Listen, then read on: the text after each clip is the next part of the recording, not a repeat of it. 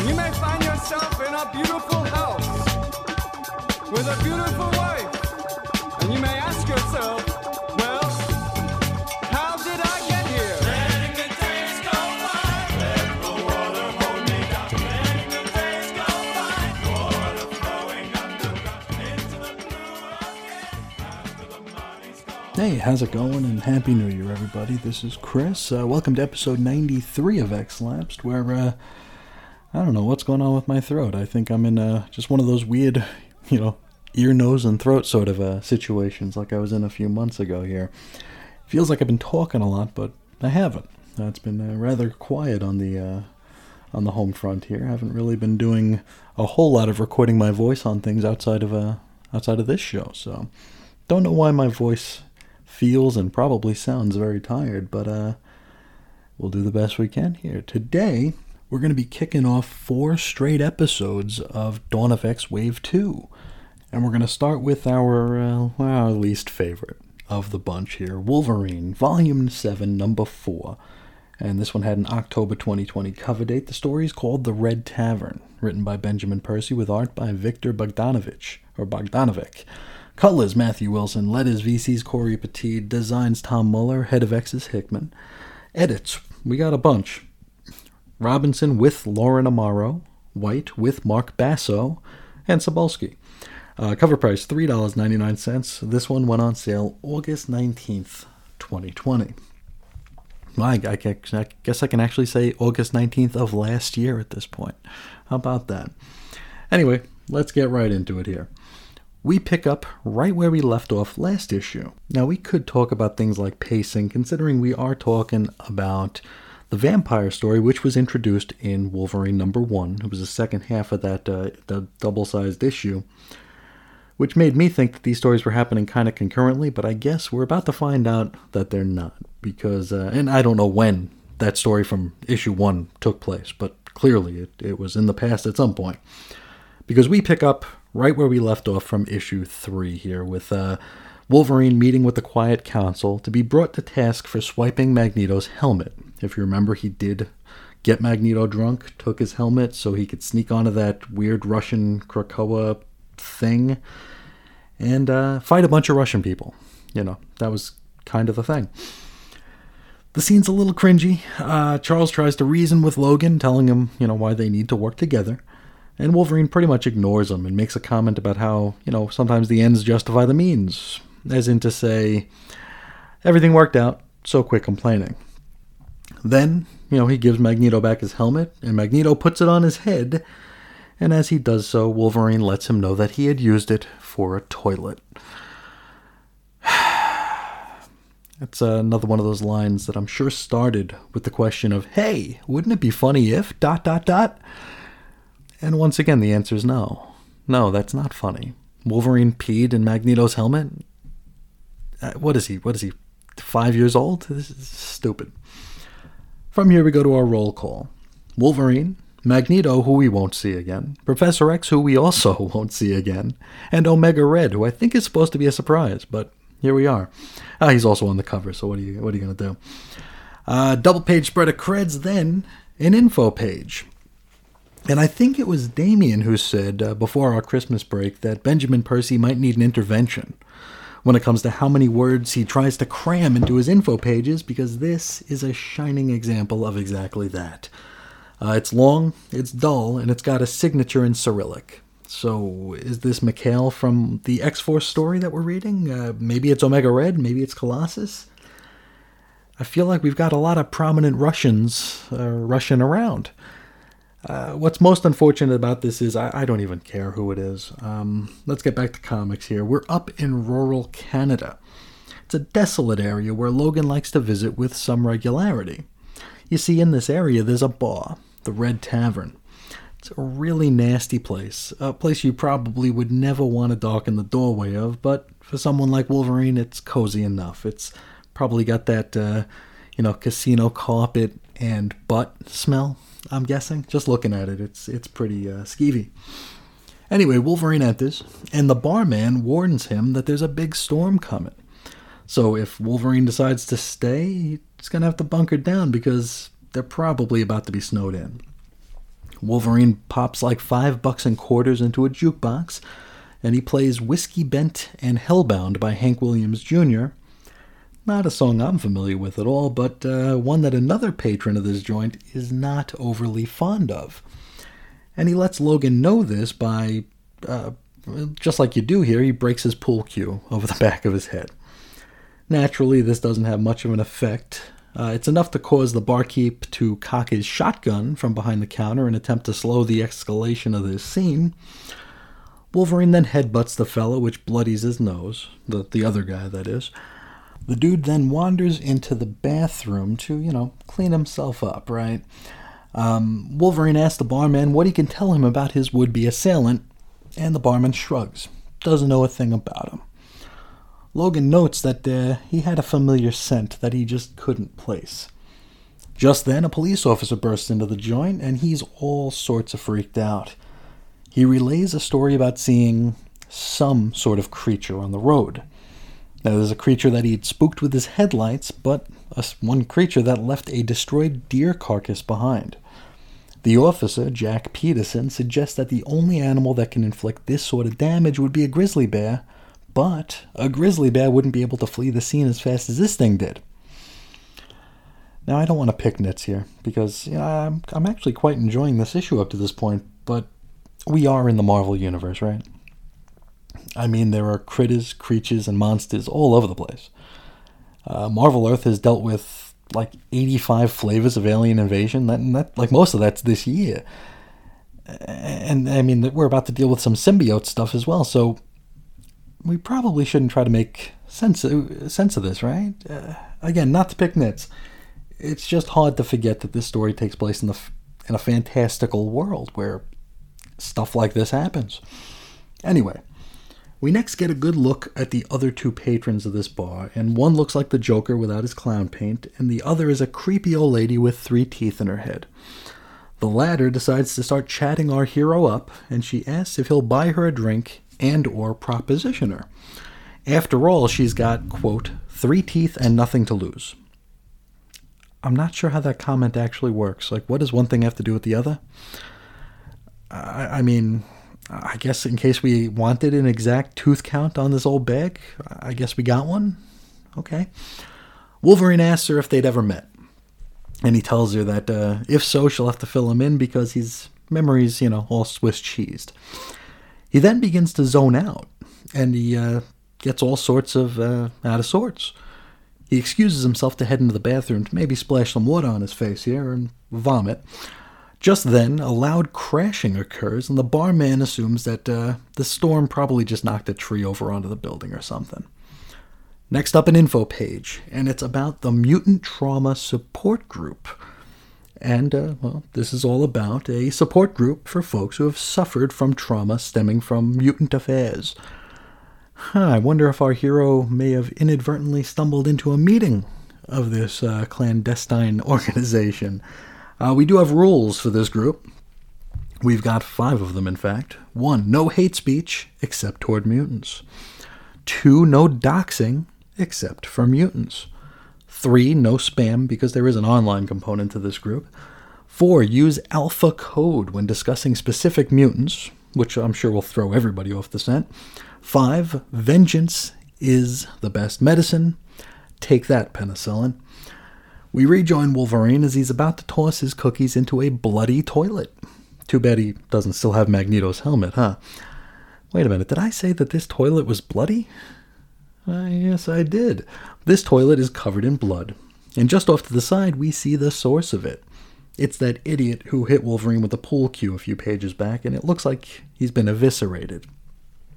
Our man gets a better look, and he notes that this goofball had a tattoo of the Brotherhood Militia on his neck. I can't place the Brotherhood Militia, they sound familiar. I can't tell you where or when they appeared, but I'm sure they're a thing that existed. It's one of those things that's like, it's on the tip of my tongue, but I can't tell you exactly where they're from. Just then, Officer Jack enters the washroom and discovers the grisly scene. Wolverine tries to explain that the dude was already dead when he got there, but is shot in the neck by a tranq dart before he can. Wolverine wakes up and he finds himself chained to a chair. It's made pretty clear here that our man did, in fact, stumble into a meeting of that mutant trauma group. These goobers, minus the cop, know that Logan is Wolverine, and also know that he's a mutant. We learn that he's stopped by the Red Tavern every week, once or twice a week, trying to, quote, play human, in their words. They declare him guilty of whatever it is he did, and prepare to consider sentencing via, quote, frontier justice. Officer Jack recognizes that Logan, as a mutant, has diplomatic immunity. The laws of Canada do not apply. But the trauma group, this is frontier justice. They ain't hearing none of that. Logan then recognizes the Joker-looking guy as a patient from the Dunwich Sanatorium, which stemmed out of a storyline in Wolverine: Weapon X, which was a series I never read from about 10 years ago, from when they were trying to put 4 or 5 regular ongoing Wolverine books on the shelves every single month. Could you imagine what a horrible time that was? The Joker guy then eats a fly, which I guess is all the proof we need. The group decides that since Wolverine is basically unkillable, they're just going to drop him into the icy lake, let him freeze, and live out his life sentence as though he's Captain America after World War II. And so, out to the lake we go. And it's here that we see our other cover boy, Omega Red. He's kind of lurking. And hey, that's 2 Ben Percy books in a row with Omega Red on the cover. And hell, they actually both have Red in their story titles as well. I guess Marvel's really banking on us buying all of these books, aren't they? Okay, back on the ice. The barman fills Logan in on his secret origin. You see, back in the long ago, he was tending bar in Madripoor. Logan was involved in a bar fight which resulted in this fella's wife being cracked in the head with a thrown chair. She would die a week later from the resulting blood clot. Which, yeah, I can totally see this dude wanting to get his pound of flesh out of Wolverine. And, for such a sobering revelation, our hero really doesn't seem to care. He's not apologetic. He doesn't express any regret. He kind of just shrugs his shoulders, takes it in stride, which, this is the guy we're rooting for. All right. Wolverine then turns to the old broad to ask what her story is, and she's somehow tied in with Gorgon, the captain of Krakoa, who appeared to have, somehow snuck into the X-books without me ever noticing. She says that he has mommy issues. Gorgon, that is. I don't know if that means that she is his mother or that he is a lover of hers. I don't think I really need to know or want to know. So with everything said, the ice where Wolverine sits is carved into with a chainsaw. They tell him his final sin will have been killing poor Fred over in the Turlet. He stands firm that he had nothing to do with that. Then he catches a familiar scent in the air, which causes him to freak the F out. Just then, Officer Jack's severed head bounces onto the ice. Uh-oh. Wolverine pleads with the barman to unchain him. Then the Joker-looking guy gets impaled by a tentacle. Then the old bag and the barman get impaled as well, and it's Omega Red. Arcady smashes up the ice, causing Wolverine to plummet into the drink. Now it looks like Omega is either holding him down there or pulling him back up, but we're going to have to wait until next issue to find out which. And it's worth noting, we got vampires on the ice too. That is Wolverine volume, whatever the hell this is, number 4. Next episode, Cable number 3. Really looking forward to that, but let's talk about this issue. Let's talk about Wolverine number 4. And I really enjoyed it. I can't believe I'm saying that, but this was just like a really creepy, fun story. And I'm a really big fan of Bogdanovic, who I feel fit the tone of this story pitch perfectly. As much as I love Adam Kubitz's work, Victor was definitely a better fit for a story of this sort. I came into this one expecting more of what we got with the second half of the first issue, which if you ask me, was underwhelming at best. This chapter, for the most part, feels almost completely detached from that story, and that is to its benefit. We got Wolverine having a run-in with some weirdo civilians who just so happen to know who he really is, and they hate him for it. I mean, that's a pretty neat thing, especially when juxtaposed with the idea that Wolverine has been spouting on about how complacent, relaxed, and uncareful mutants have become since Krakoa became a thing. He's been saying that since Jump Street, really. Just, I think it was X-Force #1 where he and Beast were chatting after Beast got attacked by that monster on the island. I guess we can call it a beast. Beast was attacked by a beast on the island, and Wolverine was using that as a soapbox moment to say, like, hey, we're getting too soft. And here he is. He pretty much failed to follow his own advice, and now he's paying for it. Now, I've talked a time or two about parts of a book that we've discussed feeling like the first 10 minutes of a Twilight Zone. And this one definitely falls into that mold. Only, unlike many other books, this issue doesn't really lose that eerie and uncanny vibe. It's really a good story, though maybe I'm a little bit lax on my internal scoring system simply because I expected so little out of it to begin with. Whatever the case, I was pleasantly surprised by what we got here, until the last couple of pages, of course, because that more or less reminded me that, yeah, eventually we're going to have to deal with those damn vampires. Though, that's something we'll worry about another day. For now, I'll just be happy that I read an issue of Wolverine and really enjoyed myself. So, I'm hopeful for more like this. As with a lot of the books that I'm keen on, there really isn't a whole lot more to say, right? It's just, I liked it. And this is another case of that. So that's all I got to say about Wolverine #4. But before we get out of here, let's hop into the mailbag. We're going to start with Damien, who's talking about X Factor #1. He says, I feel like I should start by apologizing for falling behind in my X-Lapsed listening. It felt really weird to hear an episode without my feedback. It's been a bit of a mad month work-wise, and I had much less time to listen and reply. It doesn't help that we're into the period where I was only buying Marauders, so I have to actually go and read each issue on Unlimited before I listen. Never worry about that. I mean, I'm always going to be here, at least for the foreseeable future. These shows will always be here. I know life can get busy, especially around the holidays. It's a busy time, right? So, I mean, never worry about that, but I am very, very happy to hear from you.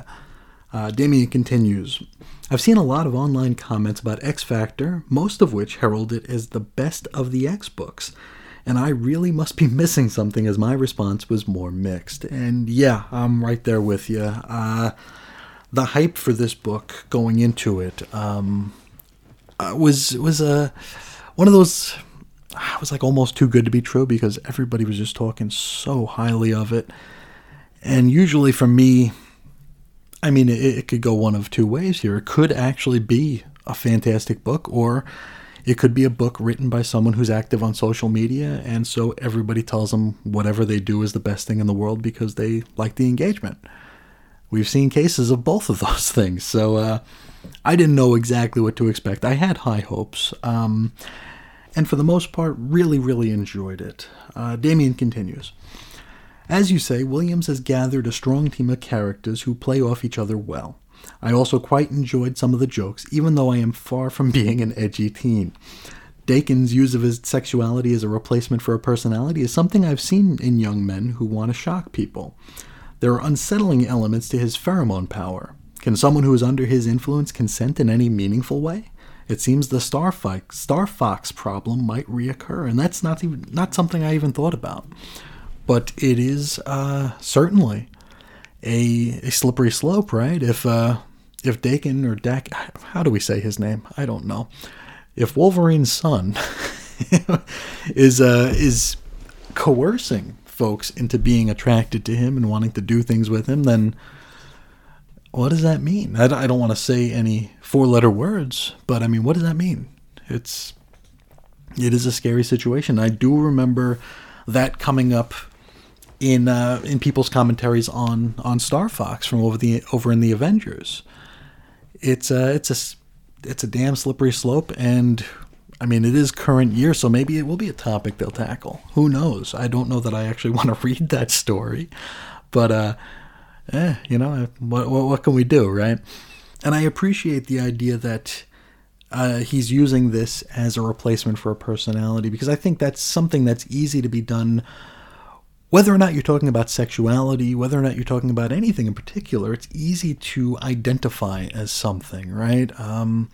Maybe by your occupation, maybe that is what you are. If you're a teacher, a lawyer, an officer, that becomes what your personality is. It's what you lead with. With Dakin, how do we say this guy's name? With this guy, it feels kind of like that, but at the same time, we had other people referring to him as the bisexual something or another, like twice in 2 word balloons in the same panel. So I think he's like given as good as he's getting here. He's using the powers. Maybe he thinks that's expected of him, since that's how people are greeting him. It's like, oh, you're the bisexual mutant. Which feels very, very, awkward. I'm not sure. Maybe it's because I just don't talk to people in real life that I just don't. Maybe I forgot how people talk. But this just didn't feel like natural conversation. Then again, I am by no means a normal conversationalist, so we take that, for what it's worth. Damien continues. Overall, I enjoyed this, but it didn't live up to the hype. I'm intrigued to see where it goes next. And by the way, you suggested that only 40-year-old men read comics. That isn't necessarily true, as I am 46. So, point well taken, Damien. Thank you. And I agree. I enjoyed it. It didn't live up to the hype that I'd heard, which is unfortunate, right? It's unfair to not. I think it's unfair to hold that against a book. But it's also so hard not to, right? If someone keeps telling you need to see this movie, or you need to listen to this album, or you need to read this book, and that's all you hear over and over and over again, anything short of absolutely mind-blowing perfection is going to feel like it's coming up short. So it's kind of weird, I guess. But, taken as an issue and as a first issue, I thought it was great. Taken for what I expected it to be, a little lacking, unfortunately. But we will, hold on to our optimism, and we'll see how this goes as we move into, the X of Tens era. So thank you so much for sharing your thoughts on X Factor. Next, we've got 2 messages from Andrew Franklin about Giant Size Phantom X. He starts with, who is worse at aping Grant Morrison, Jonathan Hickman or Gerard Way? Oof, that's a toughie. For folks who are unfamiliar with Gerard Way, as a comics writer, he did the recent couple of volumes, or couple of arcs, I guess, of Doom Patrol over at DC's Young Animal. He's actually the curator of the Young Animal line, which I take it to mean as though he's like an executive producer, because I don't think he has much to do with anything over there, other than, his name and his face being kind of the thing of the Young Animal line. Because the thing about the Young Animal line is everybody was able to get their books out except him. So I don't know how much he actually had to do with any of it. His Doom Patrol is, as I've said before, Grant Morrison tribute band. Jonathan Hickman is the Grant Morrison tribute band who thinks he can do it better than Grant Morrison? Maybe. I mean, is that unfair to say? That's kind of the feeling I get. Gerard Way was annoying on Doom Patrol, but I don't think he tried to reinvent the wheel, where Hickman, I think, has taken a lot of the Morrisonian elements here and being like, well, I could do this better. And of course, I'm completely projecting there. Like I said, I don't know the man. Never will. So, who knows? But who's worse at aping him? I think it's a tie. They just do it in different ways. Andrew continues. If I knew more about Phantom X, maybe the story would have meant anything to me. Or maybe if I wasn't in an insomnia fog right now, I would have appreciated what this was doing. I think we're supposed to assume that the two identical clones from the beginning of the story are Fantomex and the double he keeps going to see in the world. Except the babies had shapes on their forehead, one a circle and one a diamond. The double he sees in the world doesn't have a shape on his forehead, and we never actually see Fantomex's forehead in this issue. I don't know if we ever have. I can't remember.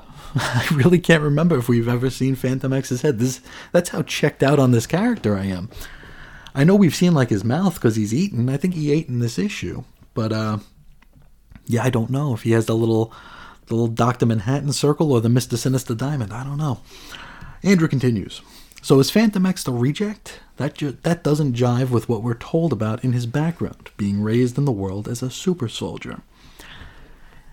I don't know if what we're supposed to be seeing here is... I don't know if this is a case where we're supposed to assume that Fantomex is lying 90% of the time. Like we never know exactly what's legit with him. Because I feel like this is like the second or third origin story we're seeing for him, and we don't see him very often, but every time we see him, it seems to be playing with the concept that his origin is a little bit more tweaked than it was previously.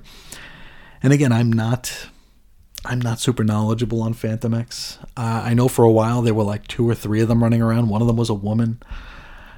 It was very, very strange stuff. So yeah, my headcanon, I guess, is that Fantomex is a liar. And anything that we're getting from his mouth is a lie. And everything we're seeing that isn't being told by Fantomex is real. Maybe? I don't know. Andrew continues. Is he the one they kept? The story of being raised in the world could all be lies. Hey, there you go. Or it might hint at the reject being an anti-Fantomex if he was kept alive and raised outside the world. Again, this could be old news from stories I've not read, and I agree. It could very well be old news from stories that either neither of us have read or I read and forgot, because it is possible.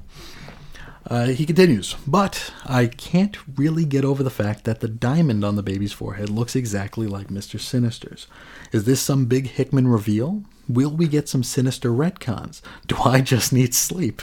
Should I have read a wiki on Fantomex before reading this? Probably. Yeah, I thought about that too. I try really hard not to go to the wikis because, well, for a couple of reasons. First of all, I've got stupid pride in that I think I should know things that I really have no right knowing. That's what makes me such a difficult student. You know, I'll start a class on anything. I'll start a class on theoretical learning styles, and I'll be annoyed with myself on day 1 for not knowing every single line in the book. It's a Chris problem. It's a Chris problem in that sometimes I'm too dumb to realize that I'm dumb. And sometimes when I'm reading a comic and I don't get something, I really dig my heels in and I refuse to check the wiki because I wouldn't have had a wiki growing up, and I should be able to read these things without going to a wiki, right? Isn't that kind of the point? Wikis should be for research purposes only, not to follow a book that you just bought, right? Everything that you should need from a book should be in the book you're reading. You shouldn't have to have an internet connection to understand the book you just paid for. It's Chris problems. Definitely Chris problems. Andrew continues. Not much to say about the art that hasn't been said before. It's very good and kept me engaged in the book. Hickman is still bad at comedy, but the AIM beekeeper at the end made me chuckle a bit. So until the world awakens and achieves a consciousness expansion that ascends linear space-time and melds with the cosmic unconscious, birthing a new awareness in all living beings, make mine X-lapsed. But that's not all from Andrew, because he also sent a message after listening to the episode here. And he says, great episode covering giant-sized Fantomex. One thing I really dug was your comparison of Fantomex to Gambit, which makes sense. Mysterious, French adjacent, trying too hard to be cool. I didn't make that connection while I was reading this, but I did keep thinking about Fantomex being a Morrison spin on Longshot. And first of all, thank you for, I like I said a couple times now, I was worried that folks would really get annoyed at me comparing Fantomex to Gambit. Andrew continues. This is regarding a Morrisonian spin on Longshot.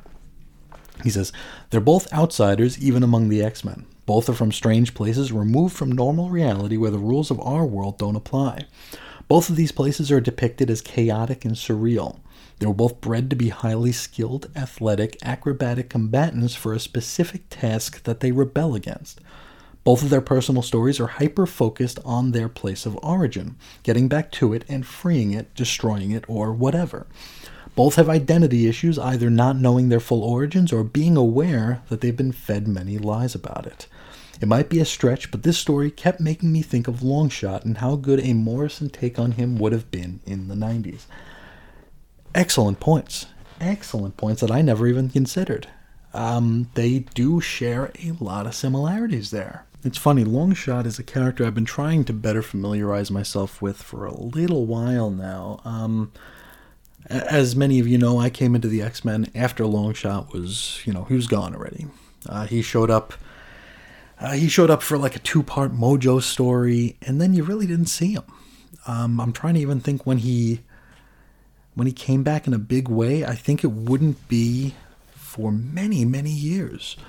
I think it was the Peter David X Factor was like Longshot's return as a regular fixture in an X book, because he just wasn't a thing for most of my collecting career. Of course, I've gone back and I've read the Claremont run, which featured Longshot for bits and pieces, and I've read the miniseries, the Nocenti and Art Adams miniseries, which I actually was just giving a reread to, because like I said, I'm trying to refamiliarize myself with this guy, and just because he's a character that is, I don't know, it's like a character, he's kind of a side character, but he's also very fascinating. He's one of those characters that makes me nostalgic for a time that I was never around, which is a weird thing to say, especially considering how little he loomed during my time as a reader. But, people's recollections of Longshot and people's, the fact that people really remember and hold fondly the era of X-Men where Longshot played prominently makes me want to know more about him. And so I was just recently reading through the miniseries again, and everything you said checks out. It's very funny. I never even put the 2 and 2 together, but thank you for that. And thank you for sharing your thoughts on the Giant Size Fantomex episode. We're going to wrap up with a theory from Evan Bevins. He says, this isn't as hot a take as, quote, the X-Men are all clones. And this goes back to an earlier theory that Evan floated, saying that all of the X-Men are actually in stasis underground in Krakoa, and all the characters we've been seeing die over and over and over again are just clones, which is a very interesting theory. A very interesting theory. But Evan says, this isn't as hot a take as that, but it just occurred to me listening to you talk about broken toys and the obvious reboot mechanism back in episode 65, that Destiny seemed to have a knack for leaving cryptic clues and knowing a lot more than she conveyed. What if, in telling Moira that she only had a certain number of lives left, she lied? I don't remember the numbers, but she said, you've got 10, maybe 11. What if she subtracted 1? What if she gets Moira convinced that she's on her last life? She's got to go for broke, and we get Hoxpox Docs. Then, Moira is born anew, which wouldn't necessarily require wiping everything away, just everything from House of X #1 on. Destiny comes to her and says, now that you got that out of your system, here's what we're going to do. And there's the next era of X-Men. That seemed more exciting when I first started typing this message, but at least that's the way you can hit a reset, where at least the lessons Moira learned in Hoxpox Docs will count. And that's an excellent theory. That's a great theory. And I don't remember which episode. I wish I could point to the episode, but I think we floated something sorta like that. Not as specific as that, but we did pick up on the cues from Destiny in her face-off with Moira, way back in, what was it, House of X number 2, where she says, yeah, you've got 10 lives, maybe 11. And then we know we're on Moira's 10th life now, and we talked about what might happen when Moira dies. Like, is this, does nothing happen? Does she just die? Does the Marvel Universe reset? Or is she born again because destiny was off by one? I think there's a lot of ways that can go, and I think it's brilliant that we do have so many options here. You know me, I've been giving Hickman a lot of clapback for high concept, but the idea of a back door that can go any number of different ways is really a brilliant concept for a story like this that is so different from what came before, and something that'll be it'll be quite difficult to raise the stakes much more than this, at least organically or naturally or without, bringing Onslaught back or something. But really good theory. I would almost bet that we're going to have something along those lines, right? That's the coolest thing about the doing this show and reading these books, is that we don't have the answers, and there are so many viable options out there and so many interesting ways it could go that we're just going to keep percolating in our heads until it finally does happen, right? It seems like everything is on the table and everything could make sense. And it's being framed perfectly to make sense no matter which way they go with it. So thank you so much for that theory. And if anybody else has any theories, please feel free to let me know.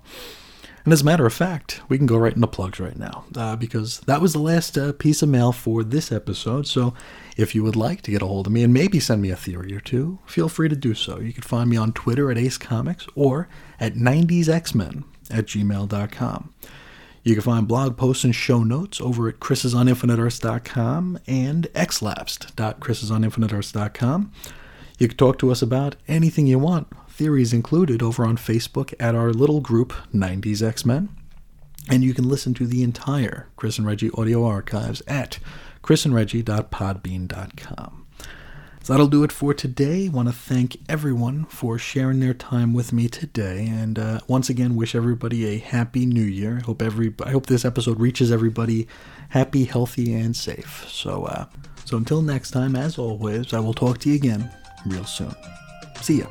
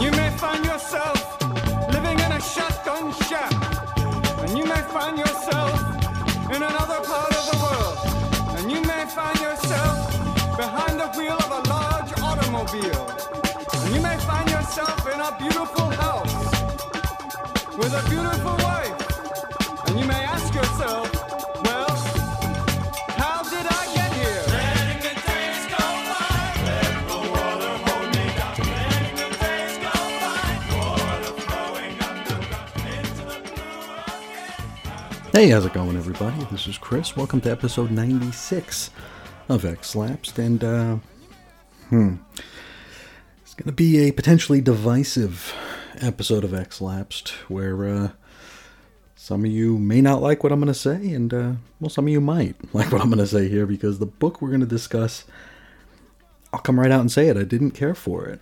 Not going to say it was bad, not going to say I hated it, just going to say it wasn't for me. But we'll get into it here, and we will discuss that as we go on. Now, that book in question is X Factor Volume 4, Number 2.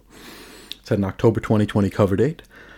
The story is called Mojoverse Sonata XF3 Op 45 Danse Macabre. Written by Leah Williams with art by David Baldion. Colors Israel Silva. Letters VC's Joe Caramagna. Designs Tom Muller, the head of X's Hickman. Edits Bisa White Cebulski. Cover price $4 and went on sale August 26th of 2020. Now we open with an odd figure zapping down Krakoa with a package.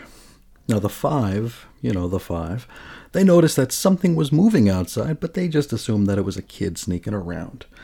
The five actually do get a couple of word balloons here, which we don't get to see all that often. Usually they're just in the background doing their thing, so it's nice to actually hear from them. We get the gist here that Proteus appears to be a little self-conscious about needing a husk, which, stands to reason, makes sense. We jump to the next morning where Aurora shows up at the boneyard. And wouldn't you know it, there's a package addressed to X Factor on the doorstep. Roll call. Northstar, Polaris, Dakin, somebody's going to have to correct me on that. Prodigy, Prestige, iBoy, Aurora, and Kyle? Remember Kyle? Yeah. Double-page spread of creds with our ridiculously long and extremely precious issue title, so I guess maybe this one actually needed both pages. Let's go back to comics. Northstar swoops down to hug his recently returned sister and is soon joined by the rest of X Factor, including Dakin, who wastes no time getting into his gimmick. Aurora then goes to hand over that package, but winds up dropping it, and whatever was inside it shatters. Since this is a Dawn of X book, it should come as no surprise that this contents was booze. You tired of this yet? Yeah, me too. Though, if you were to look at it, it very well may be motor oil, maple syrup, maybe blood. It's viscous, is what I'm trying to say. Amazing Baby starts lapping it up, but Rachel and Prodigy figure out that whatever this is, it's A, drinkable, and probably something they can get a buzz off of, and B, evidence. And Rachel drinks 2 forensics, which, as both an X-Men fan and a student of forensic psychology, causes my body to go into like a struggle where it doesn't know whether or not it wants to cringe or just shut down. Also in the package are a pair of shoes. I think. Maybe they're Crocs. The art here is maybe a bit too cartoony. Now these shoes have a bunch of sponsorship logos on them, but nobody on our team could recognize them from anywhere. And so Prodigy employs the X Factor multi-dimensional search engine and is able to deduce that these logos are of Mojo worldly origin. And it looks like there's been a murder in the Mojoverse, which sucks on several levels. Northstar's size, which is about my reaction as well. It's worth noting that during this scene, Aurora claims that her final memories before dying were of being in the Washington state area.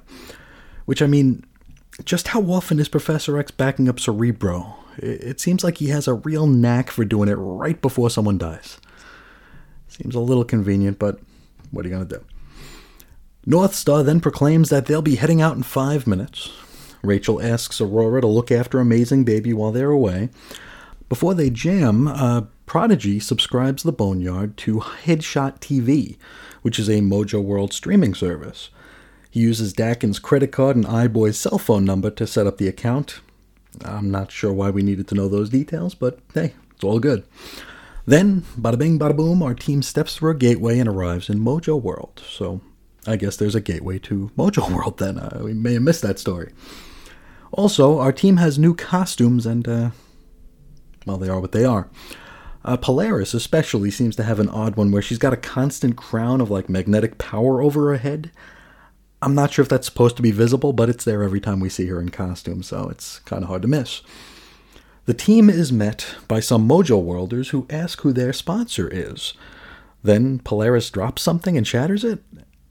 I'm not sure exactly what we're supposed to be seeing here. The Mojo Worlders are annoyed that, quote, Earth Muties can be part of Headshot TV even without sponsors or something, even though we're about to find out that isn't the case, I think. We jump back to the Boneyard where Amazing Baby gives Aurora a tour of the facilities. It's a cute page because Amazing Baby's there, and that's probably my favorite part of this book. Then we get a sort of kind of info page all about Headshot TV. Now, it's a live stream deal where shows are voted on by Mojo Worlders. For what? You got me. And so, we jump to our team's audition streams, complete with cringe-inducing comment sections. So, just like the real world YouTube and Twitch then. Now, Polaris is met with incredulousness. The viewers feel that she lacks the gravitas to actually be Magneto's daughter. Northstar just stares into the camera. Prodigy is called gay by one commenter, but is corrected with the fact that he's actually bi, because as we all know, that's his most important character trait. Dakin prepares to whip out his penis on stream. That's not a joke. Rachel, like Northstar before her, just stares into the camera. And iBoy is mocked for being iBoy. Yeah. The scene wraps up, and we learn that, with the exception of Dakin, X Factor has passed the audition. You see, Dakin proved to be too stressful for the viewers.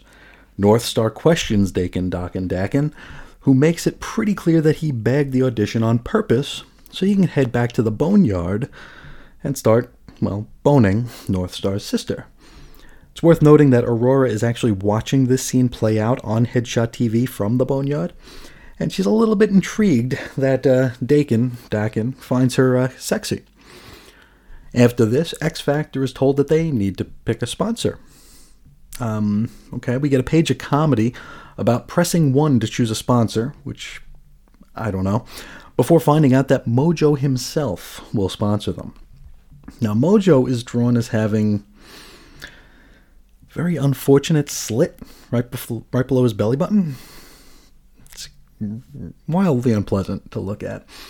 Mojo claims to love the X-Men, though he wishes that some more A-listers would have shown up for this call. Northstar calls Mojo out on killing a mutant. Remember, there's been a murder in the Mojoverse. Mojo denies it. Polaris then flips Mojo's weird spider chair gimmick thingy upside down, which is enough to get him to confess. But first, he tells us about the top 5 streamers on Headshot TV. And so we get an info page about the ratings, which don't really make all that much sense without the context of which streamers each logo represents. Though one is definitely Spiral themed. The rest, who knows.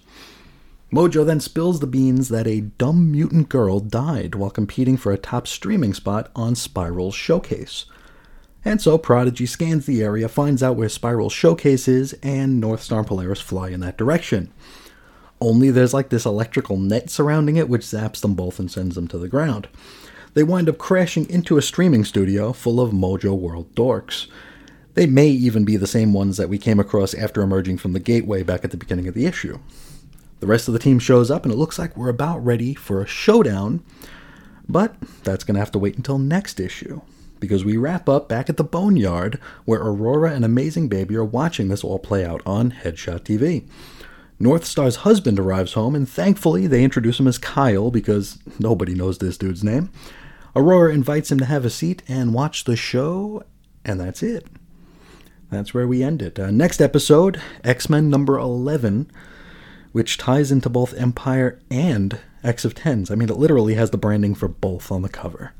So we'll see how that goes. But first, let's talk about this issue, and I'm not going to keep you very long here. I do have a question. I read the first issue of this not too long ago, and I came away from it positive. And it makes me wonder, did I suddenly become like a really old man? I did, in fairness, have a birthday between reading X Factor number 1 and number 2. But did it age me that much? Because, this wasn't for me. Am I just too old for this? Am I too out of touch for this? Am I missing the genius of this? I don't know. We talk a lot about stakes on this program and how the stakes have shifted, the stakes have changed, stakes are what they are. But I feel like the purpose of this book is to prove that everything's a joke. And I mean, we are in Mojo World, so that stands to reason that it's going to be a little weird. Whatever the case, though, I feel like we're taking it a step even past that, to where it's almost making a statement on the futility and the unimportance of everything. And I don't like that. I don't like that. This issue really wasn't for me. That's okay, though. Not every issue is going to be for me. But hopeful that this will come back around. Like I said, I did enjoy the first issue. There were some bits that really got under my skin of that first issue. But maybe those parts were supposed to get under my skin. I don't know. This one, though, I mean, it took me several tries to get through this issue because the cringe was real for me. And, that's not to say that if you like this issue that you were wrong to like it. Just like it's to say I didn't like it, I'm not wrong not to like it. There's different things for everybody out there. Me being a completionist and an idiot, I'm going to keep up with this, even if I'm not digging it. And if you are digging it, please feel free to let me know here. Maybe I am missing something. I'm always open to the possibility that I am. You know me. If it comes down to my opinion versus someone else's, I always assume that I'm wrong. So, if you have any sort of insight on this issue that you'd like to share with me, please feel free to do so. Also, if you agree, don't hesitate to reach out too, because I need all the validation I can get. Really not much more to say. Wasn't for me. I mean, it seems like almost a perfect storm of things that I don't care about. I'm not a fan of Mojo World. That's not a fault of the story. It's not a fault of the creative team. Mojo World, it only works for me in very, very rare occasions. I'm not a fan of current year stuff. I don't need streaming in my comics, even though, it is a sign of the times. So maybe I just have been left behind here, but I'd prefer not to have to deal with that kind of stuff. That's just me, though. Not a fault of the story, not a fault of the creators. Just a Chris problem.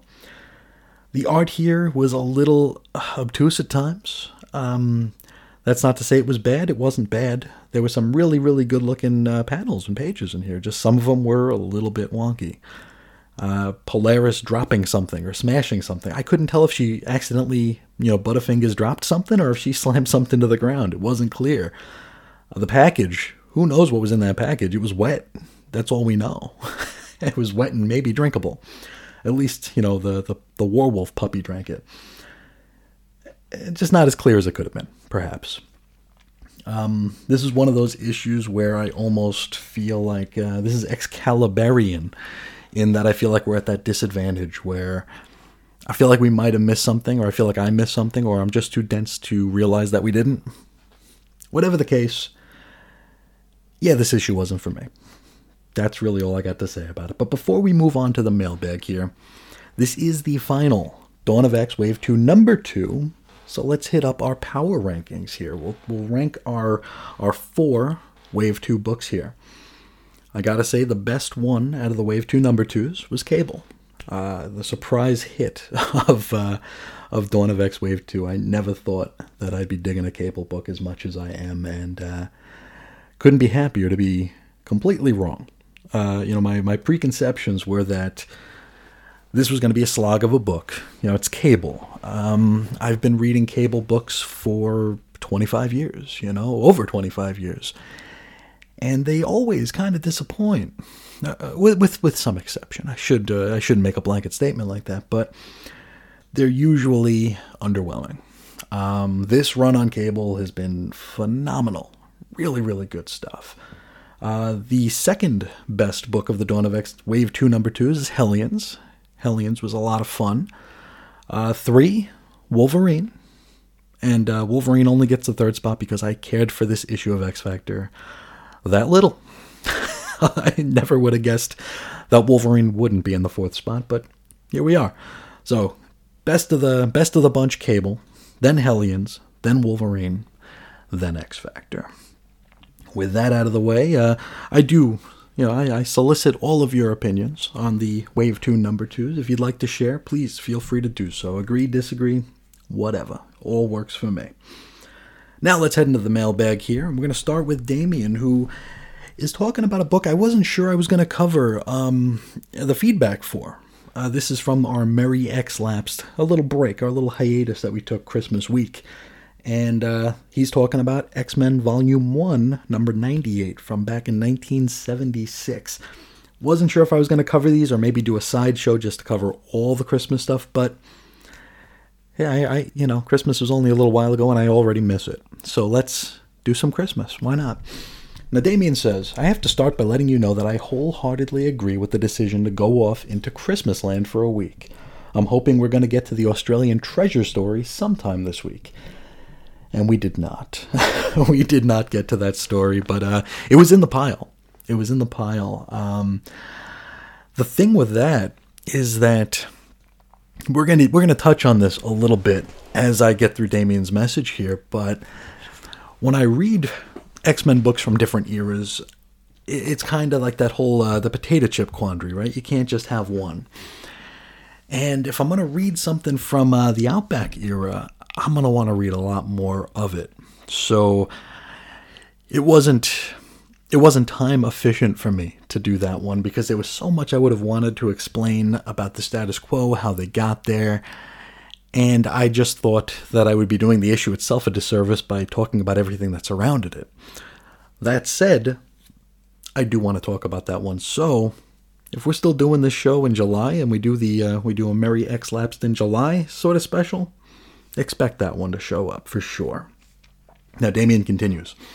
You also caused me to go to YouTube to view a certain Muppet video again.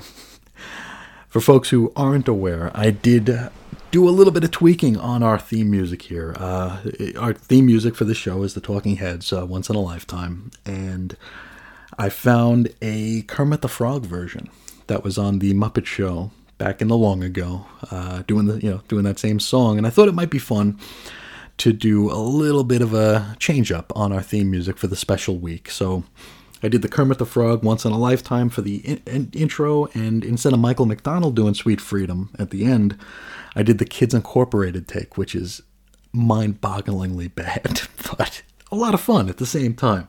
So that's what Damien is alluding to here. He continues, did I ever tell you about my childhood Muppet obsession?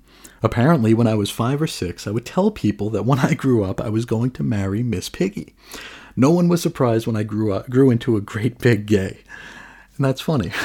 Can't say as though I have ever had a crush or anything on a Muppet. I'm trying to think if there are any, and no, I can't come up with a single one, unfortunately. But that is a very cute story.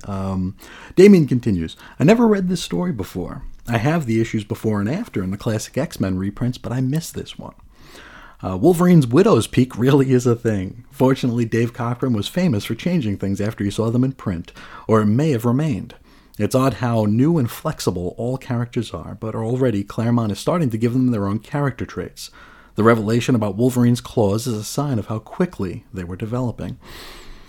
And yes, Wolverine definitely went to the school, the Eddie Munster school of shoe polish widow's peaks for this issue. His widow's peak is like down to between his eyebrows. It's really, really grotesque. But yes, we get the revelation in this issue that, and I totally spaced it as I was reading it, that Wolverine's claws are part of his body and not part of his gloves, which, hindsight being what it is, it's hard to remember that there was a time where that wasn't just obvious, where it wasn't apparent. So when I see Wolverine slicing at people without his mitts on, I don't think twice about it. When I get to the next page and Banshee is looking at him like, holy cow, those are part of your body, it all kind of comes together, and it's like, wow, this was a huge revelation. And like Damien said, this is pretty early, right? This is issue 98, and the new X-Men started in 94, so they haven't been doing this very long, and already we're really, these are seminal stories, and it's really, really cool. Damien continues. It's also interesting to see the introduction of the high evolutionary plotline. Thank God they rejected that one. Hear, hear. The plotline, allegedly, or I guess it's not even allegedly, I think people are on record as saying this was a possibility, that Wolverine was going to be revealed as an evolved Wolverine, like as in the animal. And thankfully, they did not do that, because that would have been horrible. Damien continues, I like the fact that it's possible to believe that Peter Corbeau swam that 200 miles, as we're given no information of how he got to the mansion. It seems in keeping with his presentation. In summary, I love this issue. You mentioned wanting to keep reading, and I have to admit that I kept going on Marvel Unlimited after this issue and got as far as Jamaica Bay. I love it. That's awesome. That's awesome. And yeah, like I said earlier, it is very much the potato chip deal, right? It's like you get through this issue and you just want to keep going, because it's such a special time in the I was just going to say the X books, but it's such a special time in comic books in general, where everything was just, everything was just coming together. Everything was possible. The stories weren't quite as cynical as they are now. We did have soapy elements, which I love the soap opera elements of these books. But at the same time, they didn't take themselves quite as seriously. They weren't ashamed of being comics. They weren't cynical about the world. It was just a different time. It was a magical time. And the fact that there was a great big Christmas tree in the middle of it, it helps with the magic, I guess. But thank you so much for tuning in during the special week, the Christmas week here. And if anybody out there ever needs a little bit of Christmas in your day, those are there. Those are there, and they've been included on the xlapsed.Chris's on Infinite Earths page for easier access. So, after a little while, they're going to be completely buried on the main feed. So they'll be easy to find if you ever want to find them. So thank you for that. Next, we're going to move on to an email from Andrew Franklin. He's talking about Cable number 3. He says, I was wondering to myself while reading this issue of Cable how much of my enjoyment of this title is just from the artwork. Not that this was a bad issue at all, but Phil Noto's art is just such a pleasure to look at in every panel, that every panel becomes that much more engaging. I don't mean to diminish Jerry Duggan's writing, but I think if this was done in a more house style, it would be missing a lot of the magic that makes this book work. No splash page fights here. Even the brief tussle with Cable and the Space Knights has such a wonderful pace and dynamicism to it that it doesn't feel perfunctory or like page filler. I love how expressive he draws the characters' faces. There may be something to that. I think, like I've said before, Jerry Duggan should be head of X in my books here, because it's good stuff. It's really good stuff. I don't know how much taking Phil Noto away would do. He certainly is a value-added addition. Of course, he is just phenomenal. He is wonderfully talented here. I don't know, like if we were to take a David Baldeon from X Factor and put him on that book, I don't know how I would receive it. I'd like to think I'd receive it similarly, because I think the story is very good. But yeah, Noto is just on a whole another level here. I feel like this is one of the better marriages in comics right now. Noto and Duggan are just killing it. So really, really solid stuff. Andrew continues, art aside, I enjoyed this issue. I like how Duggan writes these Galadorian knights. They're not treated as jokes, but we're not being hit over the head with the serious hammer either. And they've got a few good lines that made me laugh. Duggan is funny, and he knows how to write humor in a way that translates off the page. That's why I wasn't worried when Ryan Reynolds, Deadpool, came into the story. I think Deadpool is fine. My preferred fourth wall breaker is She-Hulk, but he was used well here. I thought his banter with Cable was funny. And it's true. It's true. I was shocked that when the revelation came that Deadpool was going to be in this issue, even though his mask is on the cover, like Kid Cable's actually standing like right in front of Deadpool's mask on the cover, and I didn't notice that. Probably because I've been looking at our X-Lapsed art, which is in sepia tone, and it wasn't completely clear that it was Deadpool's mask. But I didn't know that was coming. So when he showed up, a little bit of trepidation, right? Because the last time I read Deadpool actively was during one of the Marvel Nows, and I kind of made reference to this while I was talking about this issue. It was during one of the Marvel Nows where he was sharing a body with a S.H.I.E.L.D. agent. Because of course he was, because S.H.I.E.L.D. was friggin' everywhere back then. And they still might be for all I know outside the X books, but I'll let the other books have them because I hate S.H.I.E.L.D.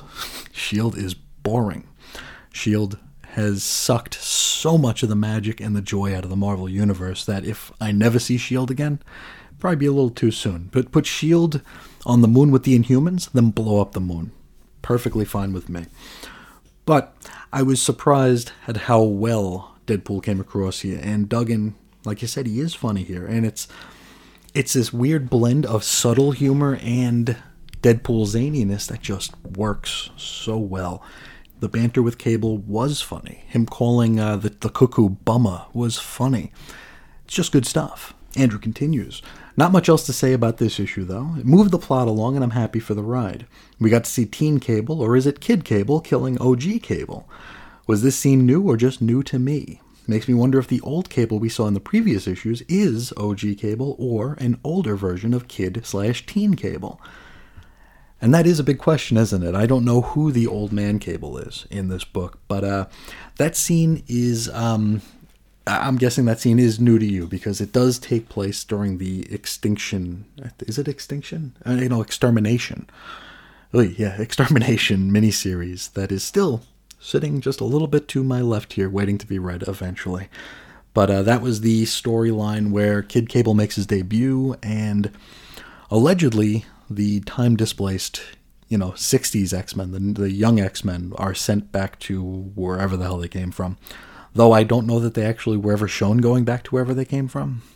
I don't know. We'll get there. We will get there one of these days. As soon as I can figure out an interesting or half-assed creative way to make a portmanteau out of X-Lapsed and Extermination. So we'll put a pin in that for now. But we will get there.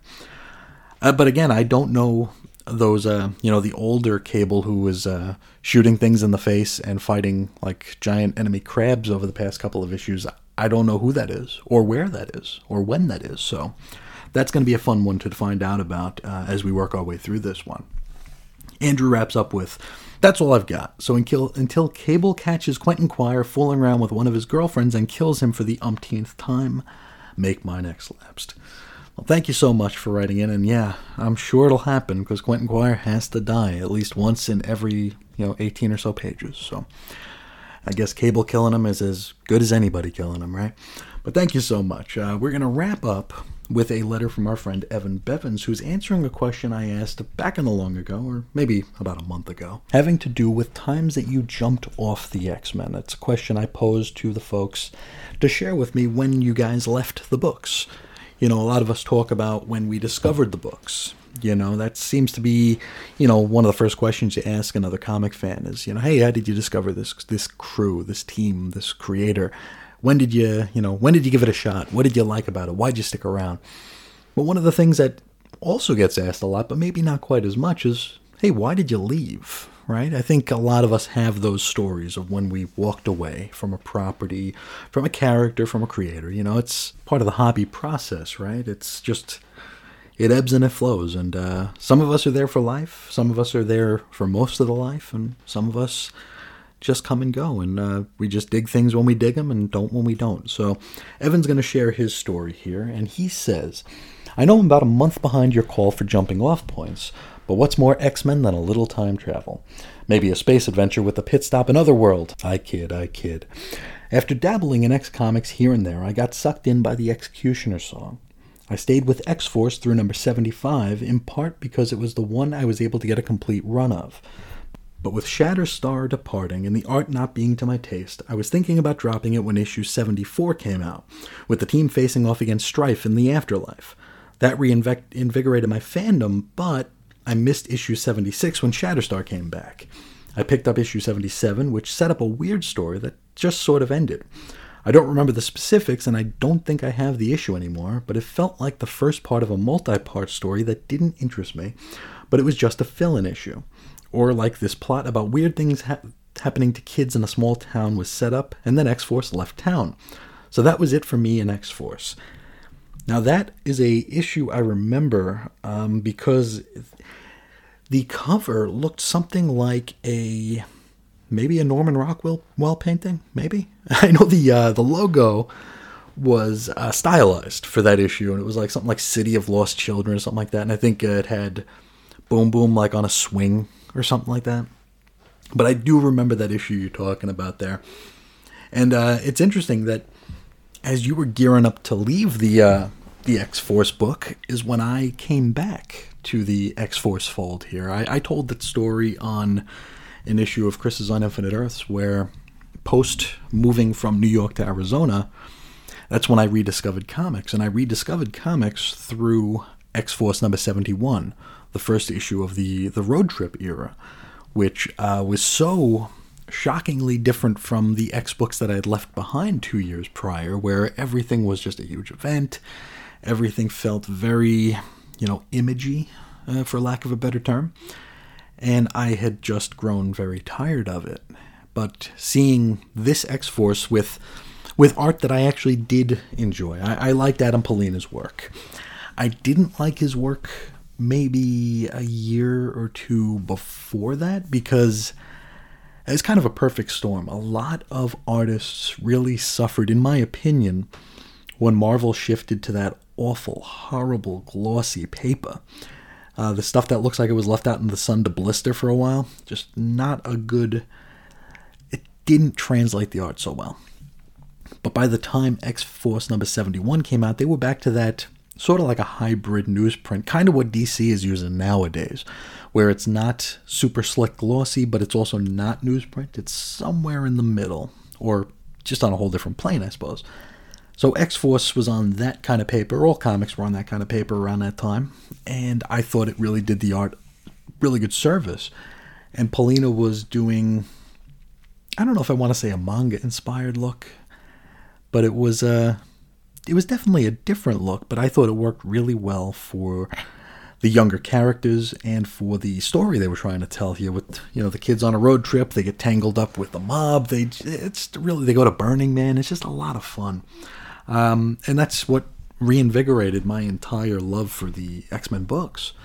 And if you asked me back then if I'd ever pick up an X-Force book, X-Force would have been the fourth X-Men book I would have picked up, because I would have picked up, Uncanny, Volume 2, or X-Factor before I'd ever pick up an issue of X-Force. But there was something about that issue, something about that cover that just brought me back.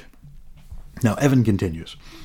On Uncanny and Adjectiveless X-Men, I stayed well into college. I dropped them when I found Claremont's return unsatisfying, but quickly jumped back in and filled in the blanks when I heard Joe Casey and Grant Morrison were coming aboard. Morrison's JLA to me is the gold standard of superhero comics, and Casey's pitch for the X-Men in a Wizard special convinced me that he'd be the right man for the job. Plus, I had seen him in some panels at the pre-Wizard World Chicago Comic-Con, so I felt a connection. But as I kept getting Uncanny and new X-Men, I realized that after I finished each issue, I was in at least a slightly worse mood than when I sat down to read it. I finally came to the conclusion that there was just no point in spending money on something I wasn't enjoying. I liked a lot of the ideas Morrison presented, and his impact on the X-Realm remains important to this day, but it just didn't land right with me. Cyclops mercy killing a guy in one of the first issues really set a bad tone for me. I did eventually read his run through the library and might go revisit it again sometime. And yeah, it's funny. The Ugly John scene is what you're referring to here, and I think it was in Morrison's very first issue, the first part of E is for Extinction, where we have Ugly John. He's just I guess he was just a useless mutant with just, I guess, ugliness as a power. I don't know. Kind of like a Morlock with even less powers than a regular Morlock. I don't know. But yeah, Cyclops he tells him to look into his eyes, and then he kills him. And it's funny because I don't think I've ever stopped to think about that before. Before getting this message, because it does seem very much out of character, and it makes me wonder if right before that, Cyclops had been merged with Apocalypse in a very, very, very bad story, and he'd been dead for a little while, and then they did the search for Cyclops, which, Marvel president Bill Jemas said should have never been a thing because it was pointless and useless. But I wonder if this was supposed to be a a sign that there was still some apocalypse in him? I don't know. I really have never thought about that scene more than I'm thinking about it right now. It was just sort of something that happened and set the tone. It was like, okay, that's the X-Men now. So I would have never considered it to be quite off-putting, but I could totally see why. I could totally see that now, and that's very interesting. And I mean, we've talked a bit about these eras. The Claremont return, we've talked about that. We've talked about Joe Casey. We've talked about Grant Morrison, of course. But a very weird time in the X-books, and it's interesting to see how we talk about coming and going in the fandom, and it's weird to see bits and pieces of lore and continuity and just of history that have different effects on people, where I've talked to people who never would touch an X-Men book until the Morrison run, and then they were off to the races, right? And couldn't read anything but the Morrison stuff.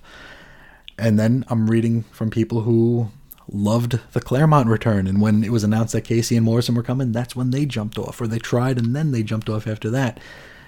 So it's very, very interesting that we're just coming at this from all different angles. It's very, very cool stuff, and that's one of the reasons why I enjoy doing this show so much, because we do get to see these things through, other people's point of views and other people's experiences, and it's very fulfilling for me. But I'm a very boring guy, so I might find some of the more droll things in life to be fulfilling, but I'll leave that for you to decide. Evan continues, "For a while, I considered Lobdell's Dream's End as my personal X-Men series finale, and Whedon's Astonishing Run is the best reunion movie ever, although it relied heavily on Morrison's contributions, like Emma Frost becoming a full-fledged X-Man and the school being an actual school, not just a base for the team. But I would drop in now and then, with Wolverine and the X-Men being my longest extended stay. I bought Hox and Pox and was planning to give X-Men and Excalibur a shot, but real-life stuff got in the way. But thanks to Hoopla, Comixology, and Marvel Unlimited, I can follow along on a delayed basis. And thanks to X-Lapsed, I have a greater incentive to do so with all of it, even titles that wouldn't have drawn my money on the shelf like Fallen Angels. A decision I would have been comfortable with, and Hellions, which may have been missing out. The jury is still out on that one. But the chance to read along and discuss, even a month behind the rest of many listeners and ahead of some, is a terrific incentive." Well, thank you so much for saying all that, and for sharing your experiences. It really is the most fulfilling part of this project that we're working on here. Just having this great community to discuss and share our experiences and talk about how we came, how we went, and how we're enjoying what we have today. I love that there are things out there like Hoopla and Comixology and Marvel Unlimited, even though I don't do digital. I can't do digital because I need the tactile sensation. That's part of the process for me.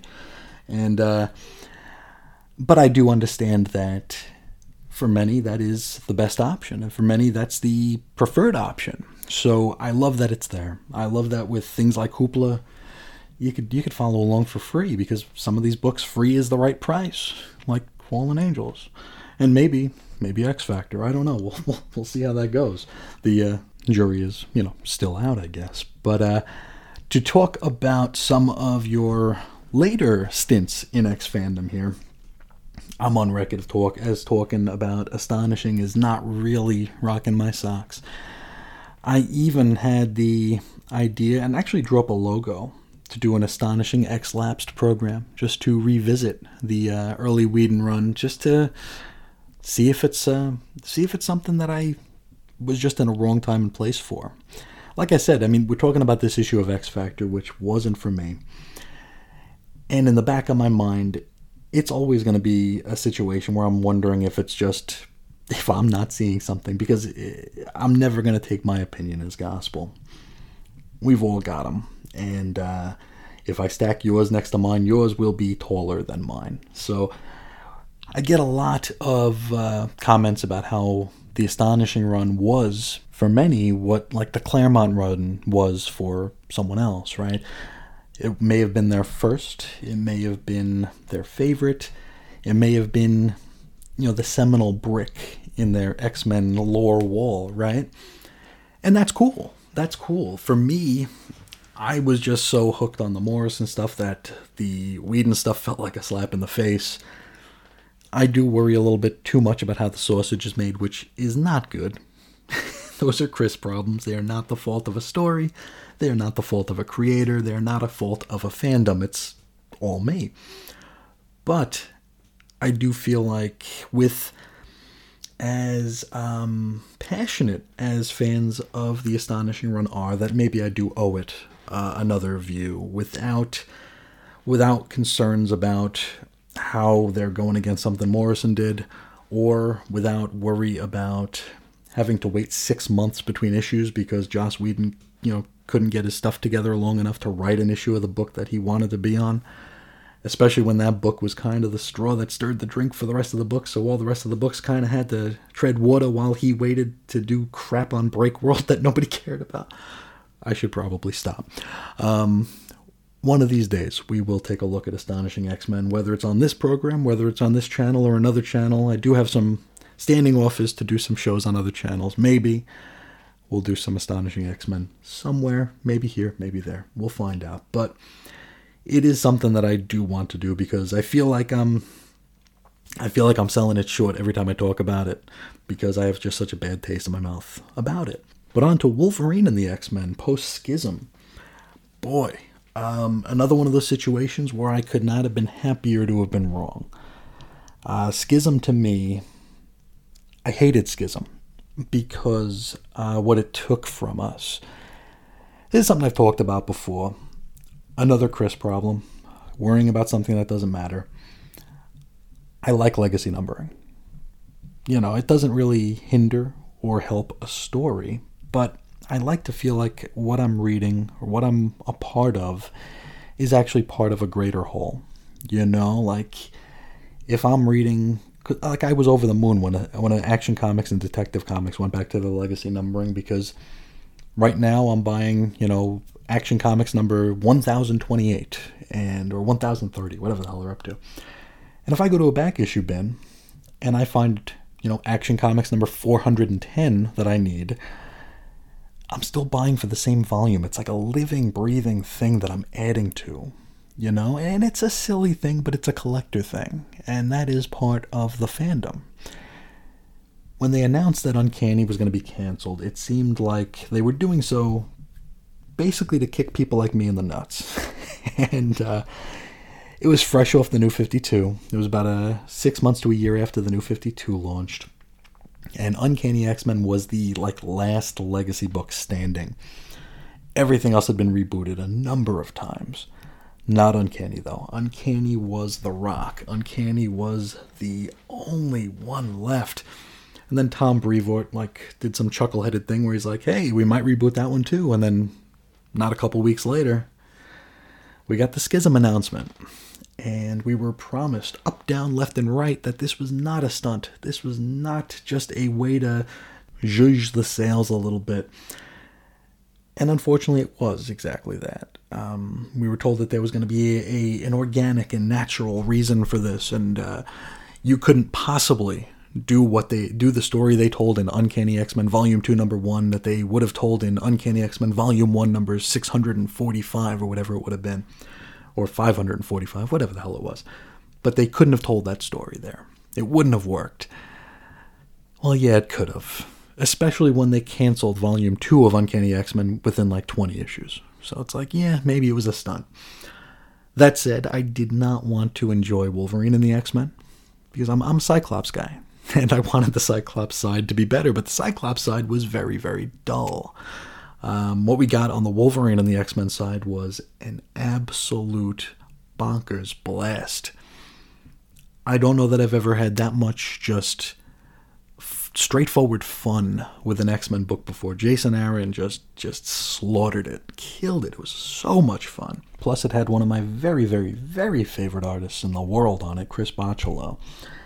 Just such a great book. I remember it fondly. It's one of those that I wish I can invent an extra day of the week to devote to reading it again, because it was just a blast.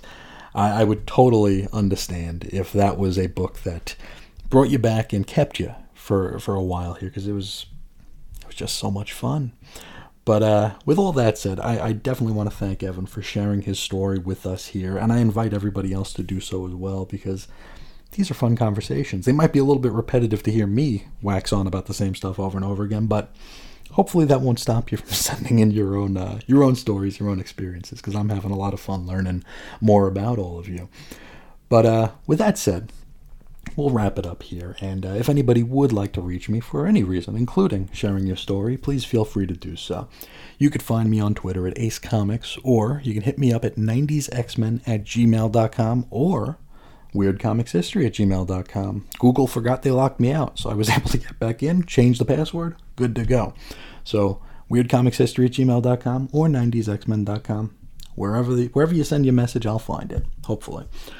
You can find blog posts and show notes over at chrisisoninfiniteearths.com. We are about 3 weeks away from 5 years of daily content over at chrisisoninfiniteearths.com. I don't really have any plans for any sort of celebration because I figure that I'm the only one that cares about it. So we'll put a pin in that and see what comes of age on January 31st of this year.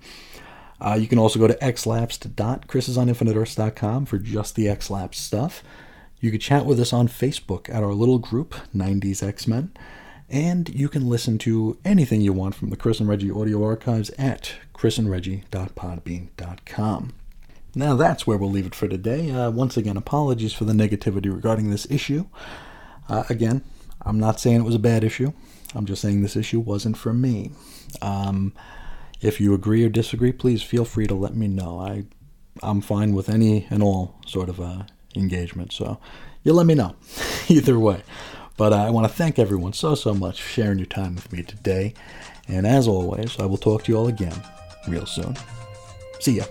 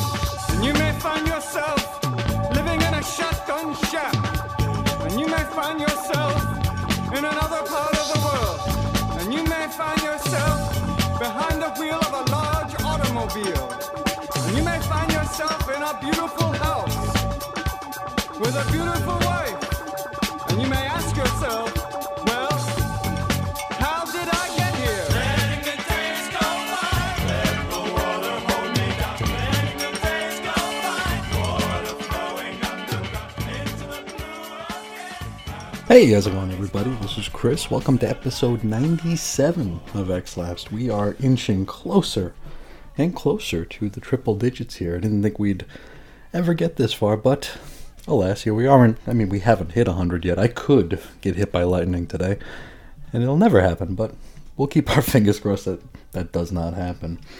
Today we're covering a book that, when one mass crossover isn't enough, this issue's got the branding of 2. And that'd almost be embarrassing if I thought anyone other than me cared about such a thing. Now, this issue is both part Empire and X of Tens here. So this is an Empire tie-in, as well as being on the path to X of Tens. It's funny, we talk about event fatigue, and fans and readers and comics enthusiasts were usually looked at by the pros as imagining things like that, right? There aren't too many events out there. There aren't too many variant covers. We're not writing for the trade. That's all stuff that's in our feeble little heads. But I mean, this cover doesn't lie. There are 2 mass crossover brandings on it. Anyway, let's get right to it. This is X-Men Volume 5, number 11. Had an October 2020 cover date. The story's called One War, One Mutant. Written by Jonathan Hickman with art by Lionel Francis Yu. Colors Sonny Go. Letters VC's Clayton Cowles. Designs Tom Muller. Edits Bisa White Sapolsky. Cover price $3.99. Went on sale August 26th of 2020. Now we open, and we're on the Arakko end of Krakoa. Remember, the islands merged back in the long ago, where former new X-Men Loa, Anole, or Anole, I don't know how you say his name, and Rockslide are peeping on that weirdo summoner, also from back in the long ago, X-Men Volume 5, number 2. You remember him? Maybe not, because he wasn't all that memorable. But alas, he is here, and he's back. He notices the youngsters, and he invites them over to play a game. Now, this game uses a tree stump and a pebble from the looks of it, and looks wildly fun. It's Arakkoan in origin, and its name sorta kinda translates. It's an Arakko word, but it doesn't have a straight translation, but as close as we can get would be the word trial or test. And the point of this game is to play against someone and find weaknesses. So like I said, this is like a barrel of laughs here. Who wouldn't want to play this game? Now, he offers one of the kids an opportunity to play, and Rockslide, assuming that he has no weaknesses, steps up to the plate, or stump, to play.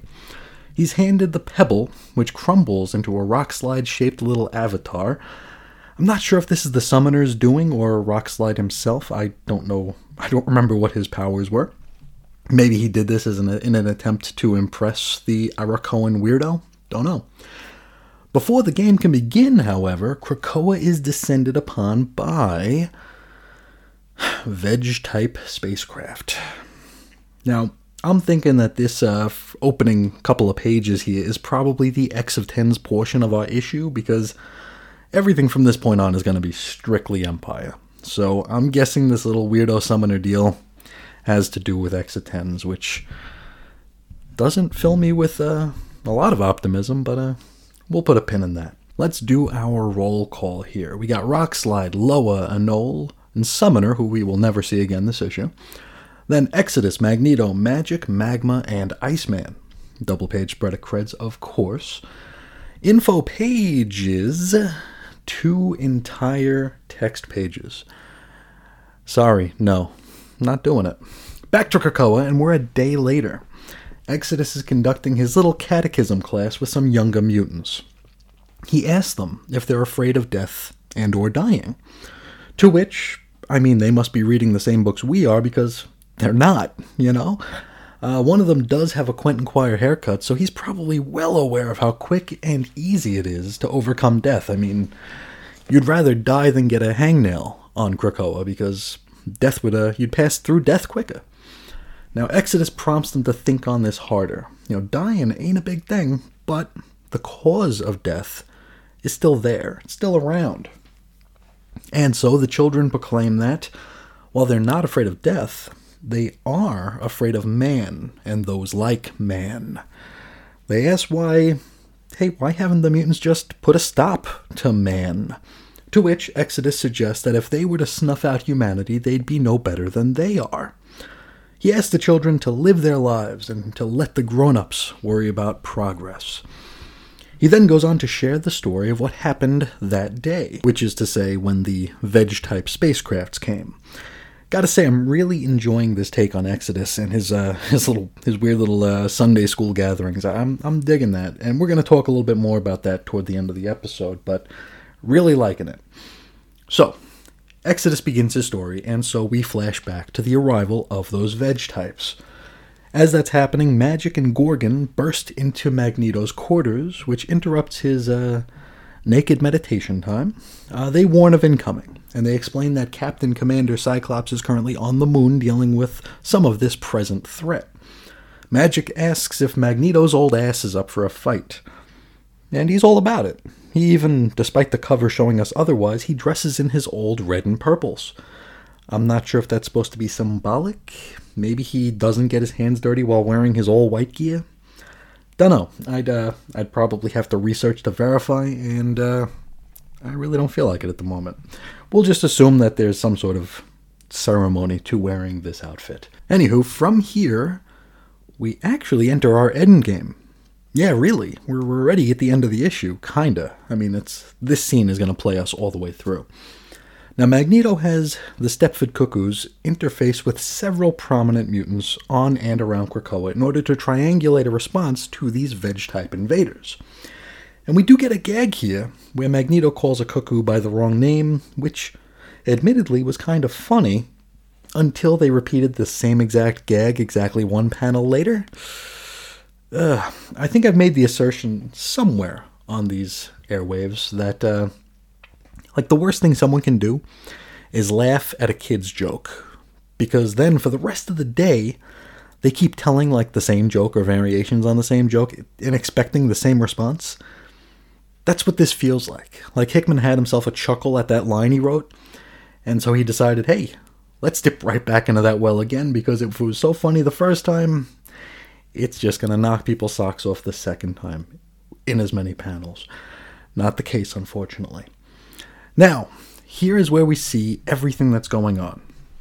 Like I said, Magneto is using the cuckoos to work with these mutants to triangulate some sort of a defensive measure against the veg types here. So we see that through Sage, they've taken control of several weather satellites up in orbit. We've got one cuckoo with Black Tom, who is Black Tomming, using veg to fight veg.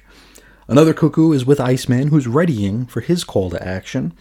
And then finally, we have a cuckoo with Magma, and she's found and she's put into telepathic communication with Magneto. Magneto then asks Magma if she has the ability to set off a Krakoan volcano. It's something that he had assigned to her earlier, and he wanted to see if there was any progress on it, and she's all about it. Bada bing, the lava starts to flow. Iceman is then brought in to cool it all down to the point where it shatters. It becomes very brittle, shatters into shards. This gives Magneto thousands of little metallic-tipped projectiles with which he skewers the veggies. He makes a vegetarian shish kebab here because he is just skewering all of them. Now, off to the side, we see the Veg Commander, who's currently in the middle of snapping Toad's neck, so we got a death. Magneto then confronts the big bad and offers him the opportunity to leave with his life. It's one of those, if you pack up your crap and leave right now, we'll let you go peaceably. The Veggie ain't keen on that, and he challenges Magneto to a fight. To which we get 2 pages of Magneto repeatedly dropping those weather satellites directly onto the alien. It's really a very good scene, both in writing and art. Lionel Yu, despite not always being my cup of tea, he absolutely kills it here. Literally and figuratively, I suppose, with this poor alien getting satellites dropped on his head. But really, really good stuff. The scene is nearly ruined by another attempt at comedy regarding how some of these satellites belong to the military. Which military? Whose military? Who knows? We wrap up with Exodus, who asks the children what their hero's name is, to which they all reply, Magneto. Exodus then asks what Magneto is, to which they all reply, Mutant. And that's that. Next episode, we're dipping back into Cable, with Cable number 4 already, which, hey, I'm happy about that. But let's talk about what we learned here, and I gotta say it, this is how you do an Empire tie-in. This single issue really should have been the only time the X-Men crossed over into the event. Make this an extra-sized issue. Give us a few pages of Vulcan taking care of business on the moon to set it up like we had last issue. Leave out all the drowning their sorrows and self-medicating, all that kind of angst. Get rid of it. Just have Vulcan doing his thing. Then have the veg types come to Krakoa and have Magneto just, hot knife through butter these awful, boring, generic aliens. This was good. This was a really, really good issue. Surprisingly good. The fact that I enjoyed it is great, at least to me. But being an idiot who worries about things that don't matter, my mind keeps going back to something we talked about either when we talked about Empire X-Men number 1 or number 2, and that was the rules that Alan Moore wrote for how to do a mass crossover. And not that any of it matters, but it's something that pops into my mind from, time to time. And so I keep asking myself if overall, since thankfully this will be the final time we ever touch on Empire, unless they announce a sequel, was this a successful mass crossover? Personally speaking, no. Did reading this issue of X-Men, which I really enjoyed, I want to make sure that's clear, did this issue of X-Men make me want to go check out the main Empire series? Hell no. Hell no. In fact, when looking at our roll call page for this very issue, I was clued in on some Empire stuff I didn't know anything about. In that this threat has something to do with Commander Hulkling. Really now? No. No matter how hard Marvel tried, and I suppose continues to try, to shove these young Avenger characters down our throats, they're never not going to be horrendously dull to me. I wasn't a fan when they were introduced. I tried again during the Children's Crusade. I've tried during the Marvel Now relaunches or reboots, whatever the hell they were. Never did it for me. They seemed like very try-hard characters that I just don't need in my reading rotation. So there's another reason why I will never read Empire. So outside of that, and the Empire branding overall, I gotta say this was a heck of an issue and a heck of a showcase for both Magneto as well as Exodus. I mean, let's be perfectly straight here. Magneto is just awesome here, right? He just kicks ass and takes names, as cliche as that sounds. He does it. He just really we see him as a master, strategist, however you say that, and he backs it up with his powers. Really awesome scenes here. Possibly the best use of Magneto that we've seen so far in Dawn of X. And Exodus, with his little Sunday school circle, wonderfully creepy, and I have no idea what the end game with him is, but I can't wait to see it. Something I do want to say, though, is I guess we can look at it in a couple of different ways here. In one way, it's as though he's indoctrinating these children, right? He's basically got them chanting. He's passing on information and having them react to it. Kind of a slippery slope. And current year, present day, however you want to say it, contemporarily, there's a lot of talk about institutionalized indoctrination in higher education these days, at least here in America. And while I hate to make blanket statements, there are elements of truth to those conversations. Again, not a blanket statement. But I am and have been a student for the past decade. I went back to college in 2011, so this is 10 years that I'm in school now. And I study what many refer to as a soft science in psychology, where in certain situations, a lot of the education is predicated on whatever the point of view of your professor is. Which is to say, there are educators out there who are more interested in passing on their own social and political views than anything else. Not passing judgment, that's a very human thing to do, right? I'm trying to give folks the benefit of the doubt here. But certainly there are agendas at play some of the time. Now that's the real world, right? A professor trying to sway a student's worldview, perhaps in hopes of getting them to register as a voter for a certain political party, or become a donor to a certain social or political cause, or a certain career cementing cause, maybe. But here on Krakoa, in the even realer world, right, it's hard to view this as a one-to-one sort of thing, because everything Exodus is saying, I mean, he's not trying to convince anyone of anything. All he's doing is speaking the truth. I mean, in the Marvel Universe, we know, and we've seen, and we've experienced that there are a lot of people who want mutants dead. That's legitimate. There are no ifs, ands, or buts about that. What Exodus is telling these children isn't through a prism of trying to put together a narrative. It's basically what's happening, right? We know that in many situations here, might makes right, because it's sometimes the only defense that actually registers with the X-Men's aggressors. But here's the thing, I get the feeling, and it might just be me, but I feel as though we're supposed to view Exodus as a kind of zealot or an extremist via this presentation. having these small group sessions with some young and malleable mutant minds.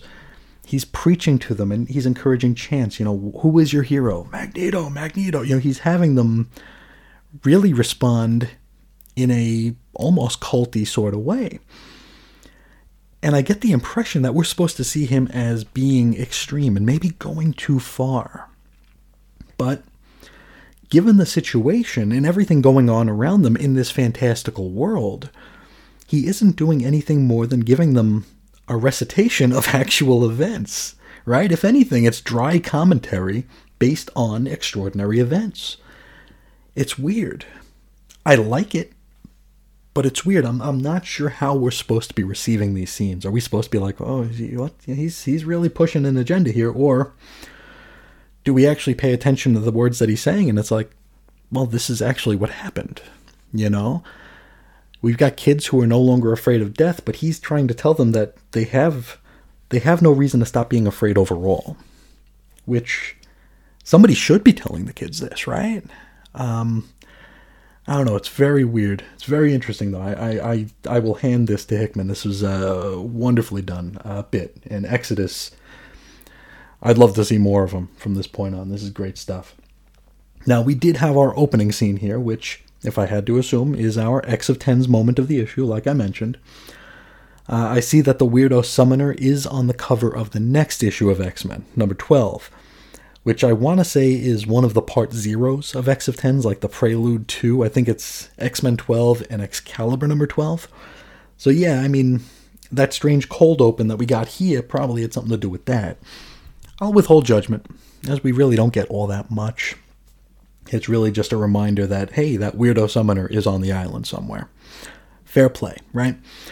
Overall, great issue. Great issue. And if you ask me, this should have been the X-Book's only foray into Empire. It told us everything we needed to know. And it let the X-Men look like badass heroes for the first time in a while, without stupid crap like Explodey Boy and the Scarlet Witch getting involved. So, really, really good issue. Highly recommended.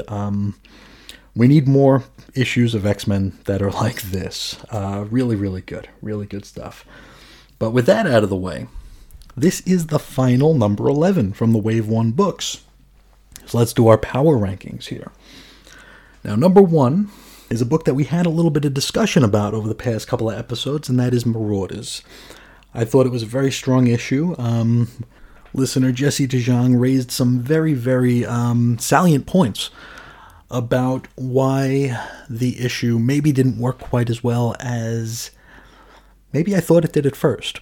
But it was still the strongest issue of these number 11s, which I don't know if that says anything for the rest of the line, but I found myself coming away from that issue most optimistic. Now, number 2 would be this very issue of X-Men.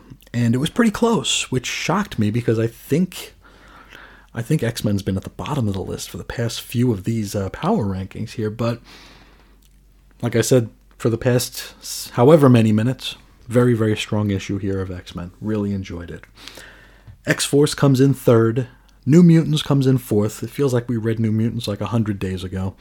That one was the final part of the Carnelia event with, the Reality Warper, whose name I cannot remember. The one with the braces. What the hell's her name? I don't know. You know who I'm talking about if you know who I'm talking about. If not, pretty much everything I've said is probably nonsense anyway.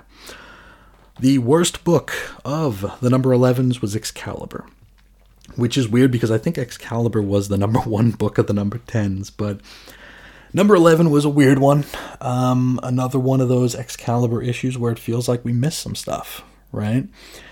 It's one of those where you pick it up and you think you missed an issue, or I forgot to review one, or whatever. Just discuss one, because I don't do reviews. Reviews are way above my ability. I don't have that kind of ability. But yes, Marauders was number 1. X-Men was a close number 2. X-Force was 3. 4 was New Mutants, and rounding it out was Excalibur. If anybody would like to share their thoughts on their power rankings for the number 11s, please feel free to do so. Send me a message, send me an email.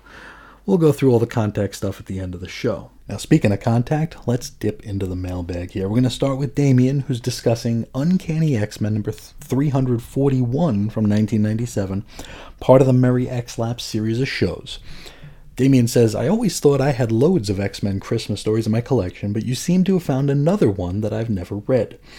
I left the X-Men immediately after Age of Apocalypse and definitely missed this one. It's a fun little story, but I don't think it's quite as good as the last one. In some ways, it's more Christmassy as it's thematically focused on family. And this is one that I missed out on my first go-round as well, because I stopped reading the books probably 4 or 5 months after the Age of Apocalypse. That's a story I've told a million times before, so I won't bore you again. So I didn't read this one until picking it up in a back issue bin. It's one that's definitely more in my wheelhouse than the previous issue with Rockefeller Center, the X-Men number 98, but I'll definitely concede that one is a stronger issue overall. This one I like for... It's kind of the rose-colored glasses, or the ruby quartz-colored glasses, I suppose, that I'm looking through to view it, because this was just... It pinged so many boxes for me, whereas... The one that we read earlier, X-Men 98, feels more like a piece of history than an actual story at times, because I think just the reverence that I have personally for those early Claremont issues, it almost feels more than a story, which, I mean, is silly, but it's kind of, I don't know, it's a weird demarcation and a just where I put it as opposed to just a regular story. It's weird Chris stuff. Probably best not to worry about it. Damien continues. I've previously stated that I always found Rogue and Gambit to be a weird couple. It felt like Rogue's personality was completely altered when she was paired with Gambit. You would think I would be glad to see her paired with Joseph, but I found that equally uncomfortable, mainly because of the age difference between Rogue and Magneto. I know Joseph was eventually revealed not to be Magneto, but he was intended to be him when this was written. In Claremont's later issues, Rogue is referred to as a teenager, and Magneto is revealed to have been 15 in 1940. At the very least, Magneto is 45 years older than Rogue. And yeah, it's funny, because it's one of those things where you feel like it might have been born out of the marketing wing of Marvel more than anything. Especially, I mean, this is 1997, so the mid-90s...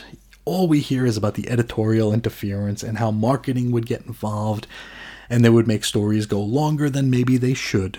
Clone Saga, stuff like that. And part of me wondered when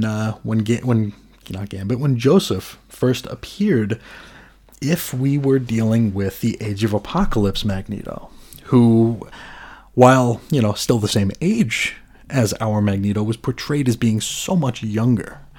A lot less stodgy, I guess, and more of a contemporary to characters like Rogue and Gambit.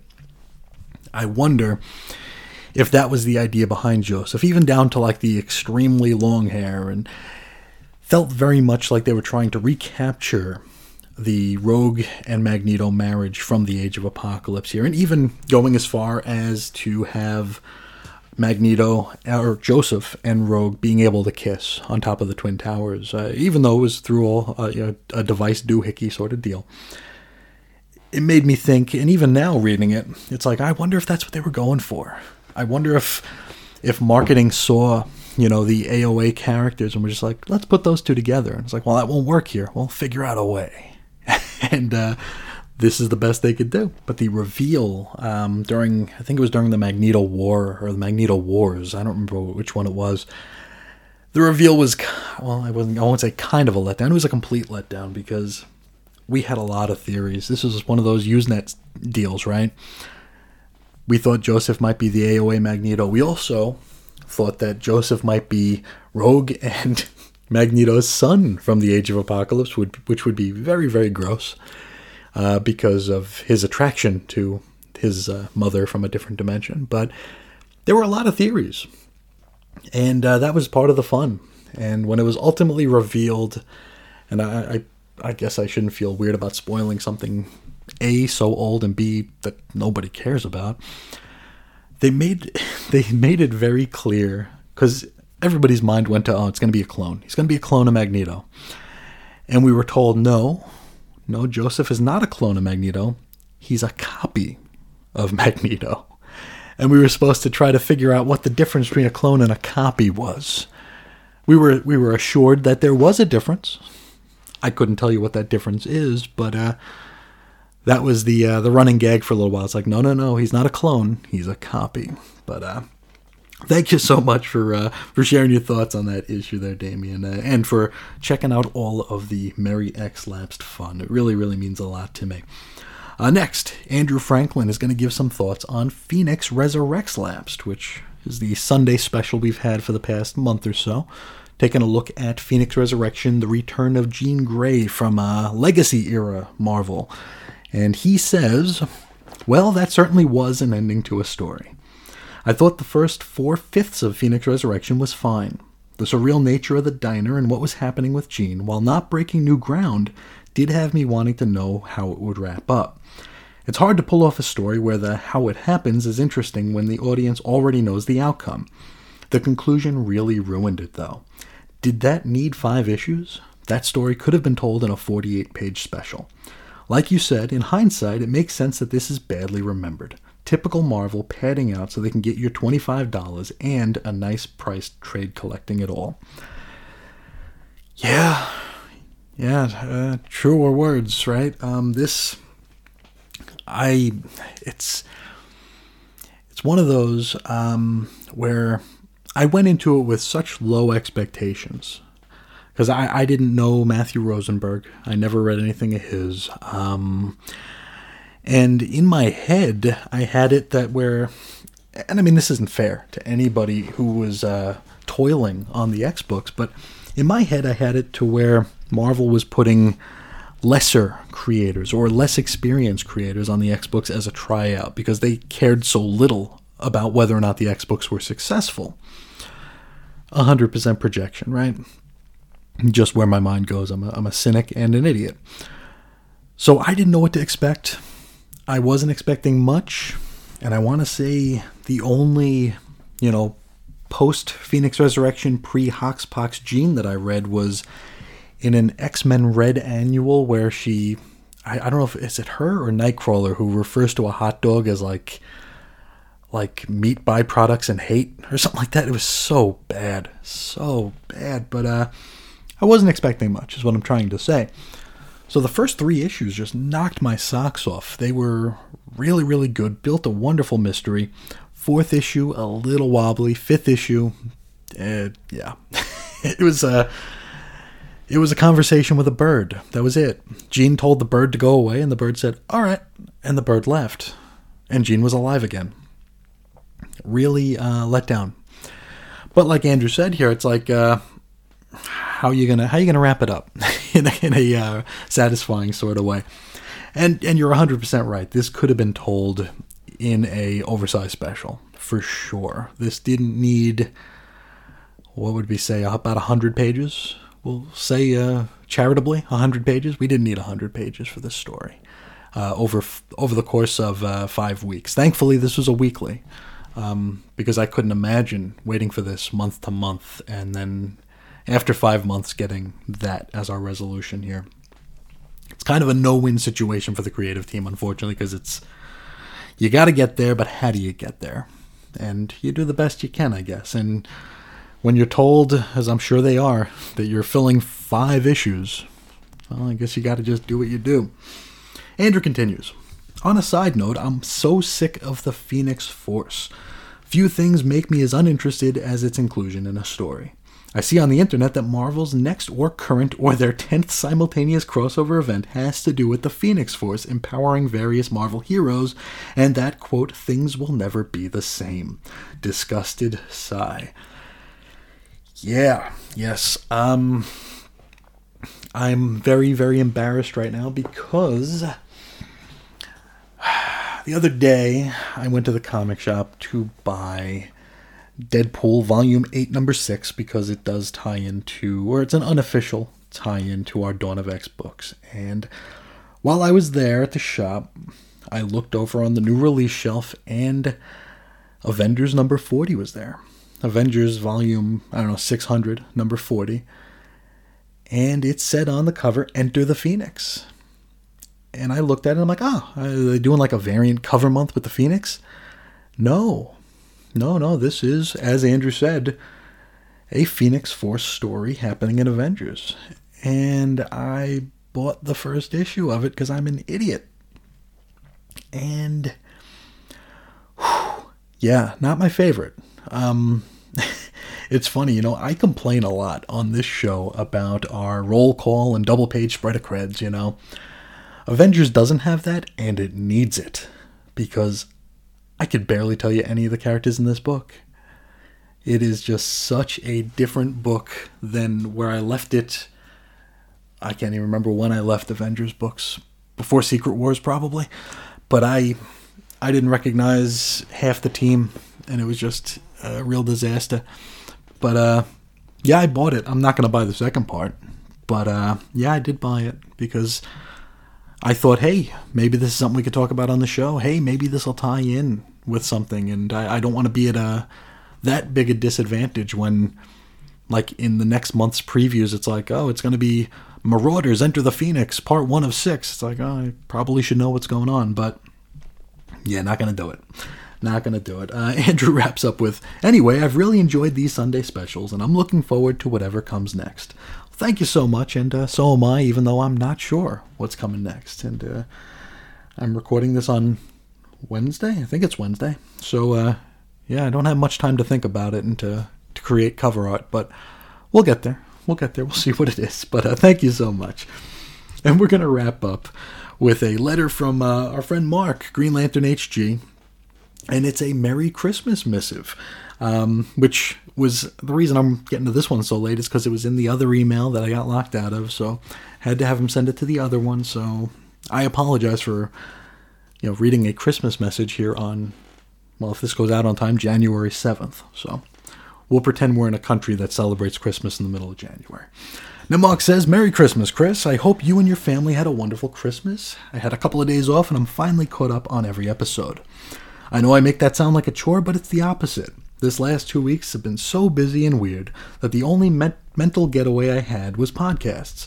So I wanted to check in and tell you that I've been enjoying every episode. I know I haven't had the chance to chime in on every one, but I'm listening. Well, thank you so much, because I know it gets crazy, and we all get busy. Life happens is something that we all say. So it really means a lot to me that you check in when you do, and that you listen. It really, really means a lot to me. Mark continues. Also, you still have me working hard on the soundtrack of my life that I've had a couple of long nights working hard. Keep up the great work, Chris, and I say this a lot, but I really do mean it. This has been a year full of awful, and the only things keeping me sane are family, friends, and podcasts, which, truth be told, are the same. Thank you. That really, really means a lot, Mark. I'm so happy that you're following along here, and I hope you and yours had a wonderful holiday, a wonderful Christmas as well, a safe New Year, and all that good stuff. And here's to better days, right? Let's keep our fingers crossed. Let's try not to bump or break anything. We'll be nice and we'll be as quiet as baby mice and hope for the best. So thank you so much. Thank you to everybody. And if anybody would like to reach out, you could do so a couple of different ways, of course. You can find me on the Twitter machine at Ace Comics, or at 90sxmen@gmail.com, or weirdcomicshistory@gmail.com, because, hey, I got back in.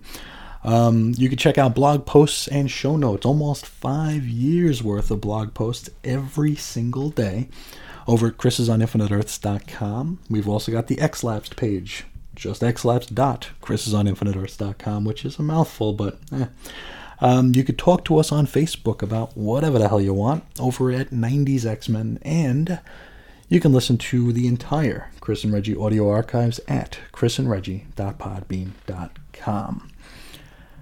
Well, that's where we'll leave it for today.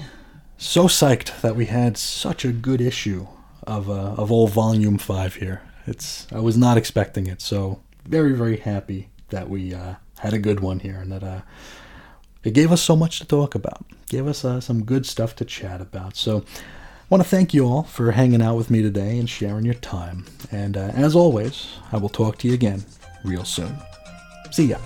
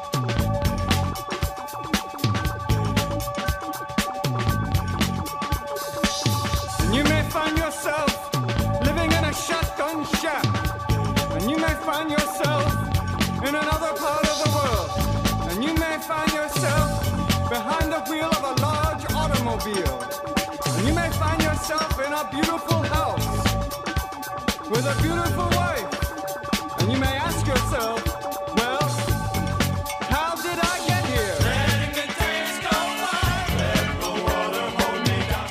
Letting the days go by, water flowing underground into the blue again after the mountain. Hey, how's it going, everybody? This is Chris. Welcome to episode 84 of X-Lapsed, where, well, the grift rolls on here. We're going to continue our way through the second half of Empire: X-Men, and this is Empire: X-Men number 3.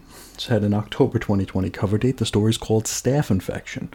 And once again, we get a whole new slew of writers. This is Vita Ayala, or Vita Ayala, I'm not sure which, Zeb Wells and Ed Brisson. Art, Andrea Briccardo. Colors, Nolan Woodard. Letters, VC's Clayton Cowles. Designs, Tom Muller. The head of X's Hickman. Edits, B. Sowite-Cebulski. Cover price, $5 friggin'.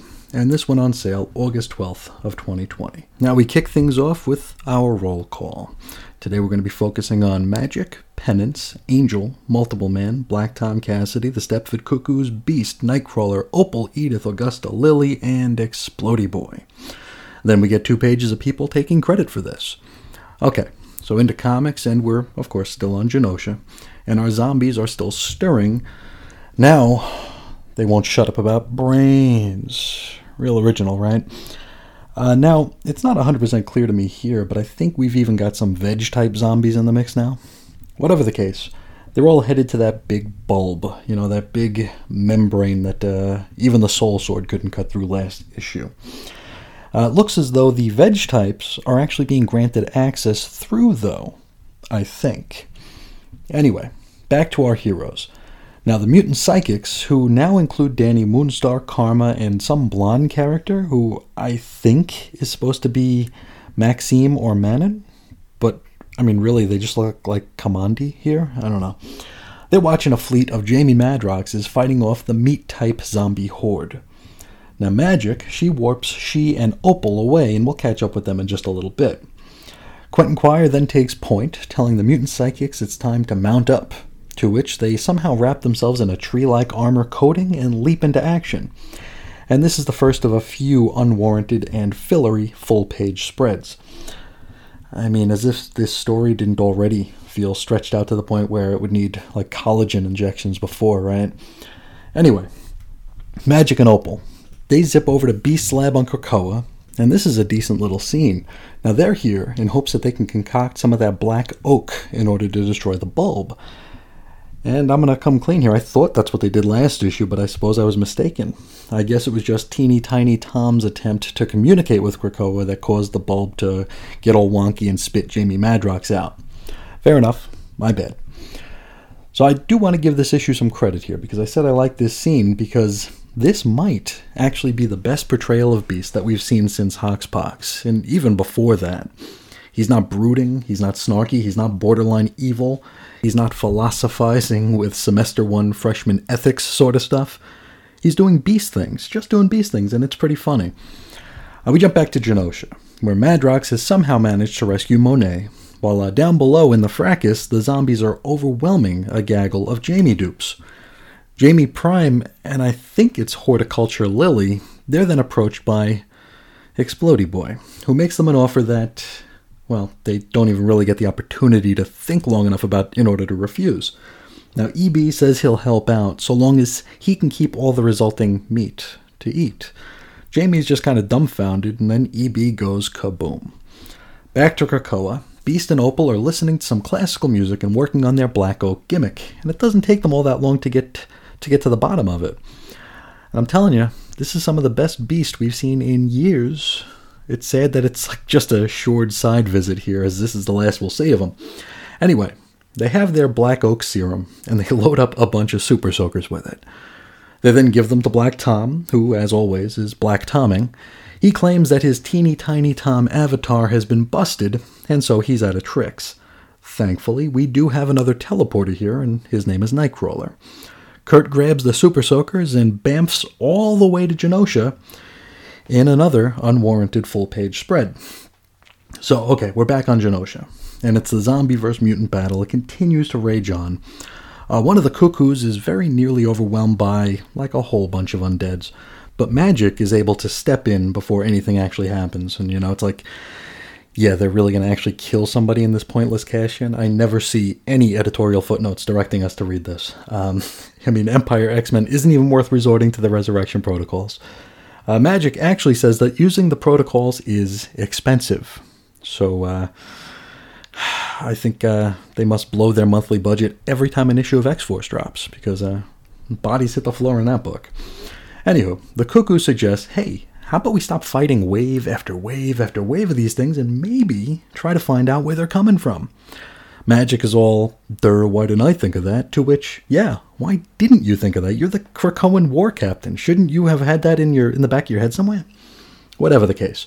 Back to Nightcrawler, who's squirting the big bulb with his Super Soakers, and it actually begins to work. It's wearing holes in the formerly unbreakable membrane. Unfortunately, the meat-type zombies are using these holes to enter because they appear to sense fresh meat inside.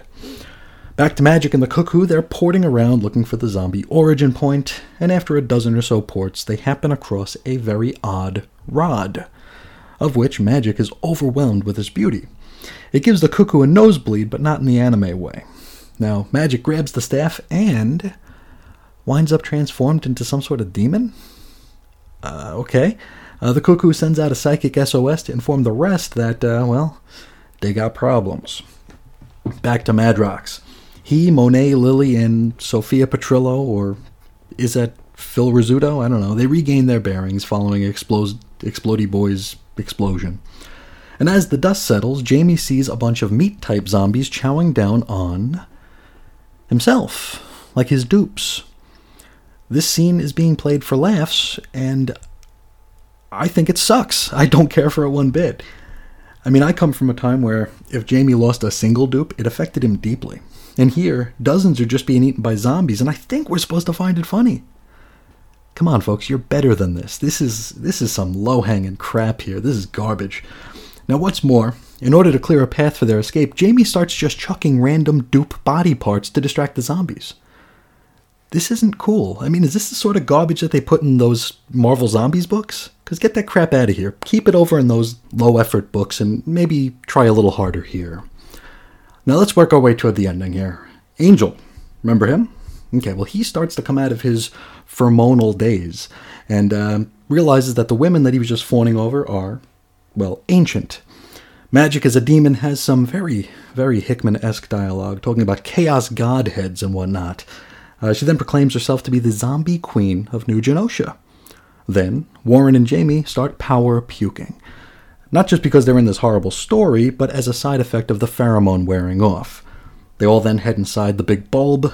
Here, they find a bunch of meat and veg-type zombies dining on a giant brain. We learn that this is a Kotati knot, comprised of, a bunch of Kotati stuff. One Katati head tells our heroes that the Broadleaf Lord is infected, whatever the hell that means. Just then, the brain bursts, and from it emerges a giant plant zombie big-brained thing that says glore, glore, glore. And we're out of here. Next episode, we wrap this up. Unfortunately, over the course of the next little while, we will be revisiting Empire at least twice in the pages of X-Men Volume 5, but we'll worry about that when we get there. Let's talk about this. And let's start with the good. Because there was good here. I thought this was a great portrayal of Beast. Unfortunately, that only filled 2 pages of this issue. The rest of the issue? Well, it sure happened to us, didn't it?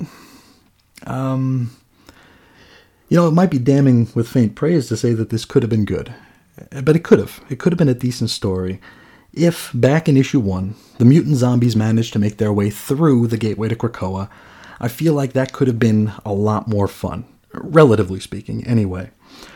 I think that would have made it feel like far less of a cash-in, nothing happening, a completionist exploiting miniseries. Again, relatively speaking, of course. And who knows? Maybe that was the original plan and the COVID hiatus caused them to shift gears? Probably not. I'm looking at the cover of this issue, right? And of course, covers are fairly meaningless considering that even the most random of issues comes with a dozen or so variants. I'm looking at it here, and it looks like whoever drew it didn't actually know much about what was going to actually be going on in it. We had a similar issue during X-Men Plus Fantastic Four. Not that that's an excuse. I mean, I don't need to remind any of you that we've got a whole fleet of editors who are supposed to be editing and helping to guide these things, right? But if we stop and we look at the cover, the most prominent character on it is Cyclops. How do you like them Cyclops scenes? What's more, he's flanked by Colossus, Polaris, and Magneto. Those characters have pretty good scenes in here, right? No, we didn't see any of them. What we also didn't see was the Shadow King, who I made perhaps too big a deal out of last episode. Maybe they realized that he, just shouldn't be jammed in the background of a cluttered panel? Who knows? While I'm griping, let's go to my biggest gripe. And no, I'm not talking about the low-effort zombie brain stuff. But I'm really annoyed at seeing Jamie Madrox's dupes being eaten by those low-effort zombies. And the whole scene being treated as a funny ha-ha. I remember stories and scenes in the old, the first run of Peter David X Factor back in the long ago where when Jamie was unable to reabsorb a dead or a dying dupe, that just got into his head to the point where he was like a basket case. Which, stands to reason, doesn't it? Here, though, it's just like, well, that sucks. Zombies are eating me. It's really, really so dumb. And I'd like to think that our Hox Pox Doc Socks Brain Trust are a little bit better than this. So please, prove me right. Because this ain't good. But I'll tell you what, the Beast scene was pretty damn good. Give me more of that Beast, please. Whoever was responsible for writing those 2 pages, I want you, ferrying Beast back to prominence and decency. Decompression, let's talk about that. The seams of decompression are really showing here. Panels were sparse, as in there weren't very many per page. And then we'd get these unnecessary full-page spreads that really were not warranted. You probably don't need me to tell you that it feels like they padded this out just a little bit to get to 4 issues. It's just unfortunate that they only had enough story for like a regular-sized one-shot that they'd still charge $5 for. I don't think I could recommend this any less, though I am still open to the possibility that I am completely wrong, and that our 4th issue will make me see the error of my ways. Oh, the things we tell ourselves, right? But that is all I have to say about Empire: X-Men number 3. Let's hop into the mailbag here. We're going to start with Damien. He's talking about New Mutants number 11. He says, I feel like the 3-part Cornelius story would have worked better as a 2-parter, followed by a so-called Lobdell quiet issue. It seems odd pacing choice to drag an extra cliffhanger out of the story when it could be so quickly resolved. And yeah, I agree 100%. This felt totally tacked on. There was really no reason as to why this needed to be padded, just so the main conflict could be wrapped up in the opening 3 pages of issue 11 here. And I agree A Lob Del Quiet issue would have worked really well here. I feel like it would give the kids an opportunity to decompress a little bit, because whether the arcs have been exciting or not, we can't deny the fact that there have been arcs here. You know, we had the space arc, we had the farm arc, we had the Nova Roma bit, now we have the Carnelia bit. That's a lot of stuff going down. And it would be nice to let the kids decompress while still dealing with all the fallout. You know, I mentioned not wanting to see Armor cope with, seeing her family in the ink balloon, but that would have fit in a quiet issue, just a breather issue, just giving us a little chance to catch our breaths before we move into the next phase of things. Damian continues. Having said that, I love this issue because most of the focus was on quiet character moments. Obviously, I still hate how Boom Boom is portrayed, but all the other characters felt right. Danny's moral certainty is a large part of the narrative backdrop to the Claremont run on New Mutants, and I hope her being against mind manipulation leads to her rebelling against Xavier. And I hope so too. I really hope we start seeing little bits of doubt being sprinkled throughout the books. I mean, we've seen a little bit of it, but I'd like to see that sort of bubble to the forefront a little bit. And I mean, you guys know me. As much as I hate the contrived hero versus hero story, and I feel like they are beyond played out at this point, I feel like if they're done right, this could actually be one worth reading. I mean, at this point, it kind of writes itself, doesn't it? I mean, we've been doing our own headcanon here since the start, and definitely since the Crucible. So it's I feel like this one would write itself. I feel like maybe they're going to be saving that for the third and final act of Hox, Pox, Dox, Sox, Tox. Is the post-X of 10's era being called Twilight of X? I could have sworn I read that somewhere. Maybe Marvel Previews, or maybe it's Dusk of X. I don't know. I know it's something of X, but I couldn't tell you exactly what. Damian continues. I continue to like the idea of Glob Herman as the homemaker of the Sextant. He's one of those characters who I've really warmed to over the years, but he isn't very good as a superhero, so it's nice to see a role that keeps him in the book. And that's true. I mean, there really isn't a whole lot that a walking sack of whatever Glob's comprised of, on the battlefield, right? I want to say that he served a similar role to this in what little I read of Age of X-Men. I know he at the very least had a chicken coop there. So I think he, I don't remember much of his backstory. Is he, a farm boy? Maybe. But I know he had a chicken coop there. He's got a chicken coop here. So I think that's pretty neat as well. Damian wraps up with, you seem really keen on seeing a resolution to the Dox plot. And Dox is in the mutant-hating website magazine thing. I'm quite fearful about it, as I think it's a potential minefield. We've seen a tendency toward the lowest common denominator with villains, and I imagine some very unsubtle depiction of a reactionary internet troll. You know what? I didn't even think of that. You very well might be, and probably are right. This might be some wildly unsubtle stuff heading our way. I really don't have a lot of faith in Marvel's portrayal of undesirables these days. I mean, they kind of wear their biases on their sleeve. So yes, this might wind up being a toughie. I suppose it's a good thing that it looks like it'll be a one and done, because right after that issue, we jump into X of 10s. We do have some time before we get to that episode, because I actually just updated the next couple dozen episode art things, like what I put up as the album art for each episode. And just to get us up to like episode 100. And the next issue of New Mutants 12, is going to actually be episode 99. So we have a little while before we find out just how subtle or unsubtle the Dox plot might be. So thank you so much for writing in your thoughts on New Mutants number 11, Damian. Thank you. Next, Andrew Franklin is talking about Empire and Hellions number 2. He says, I don't like modern Marvel comics. Hell, I don't like most modern comics. I don't care about the wider Marvel universe, so to me, Empire is an inconsequential thing that we'll have to grit our teeth and endure.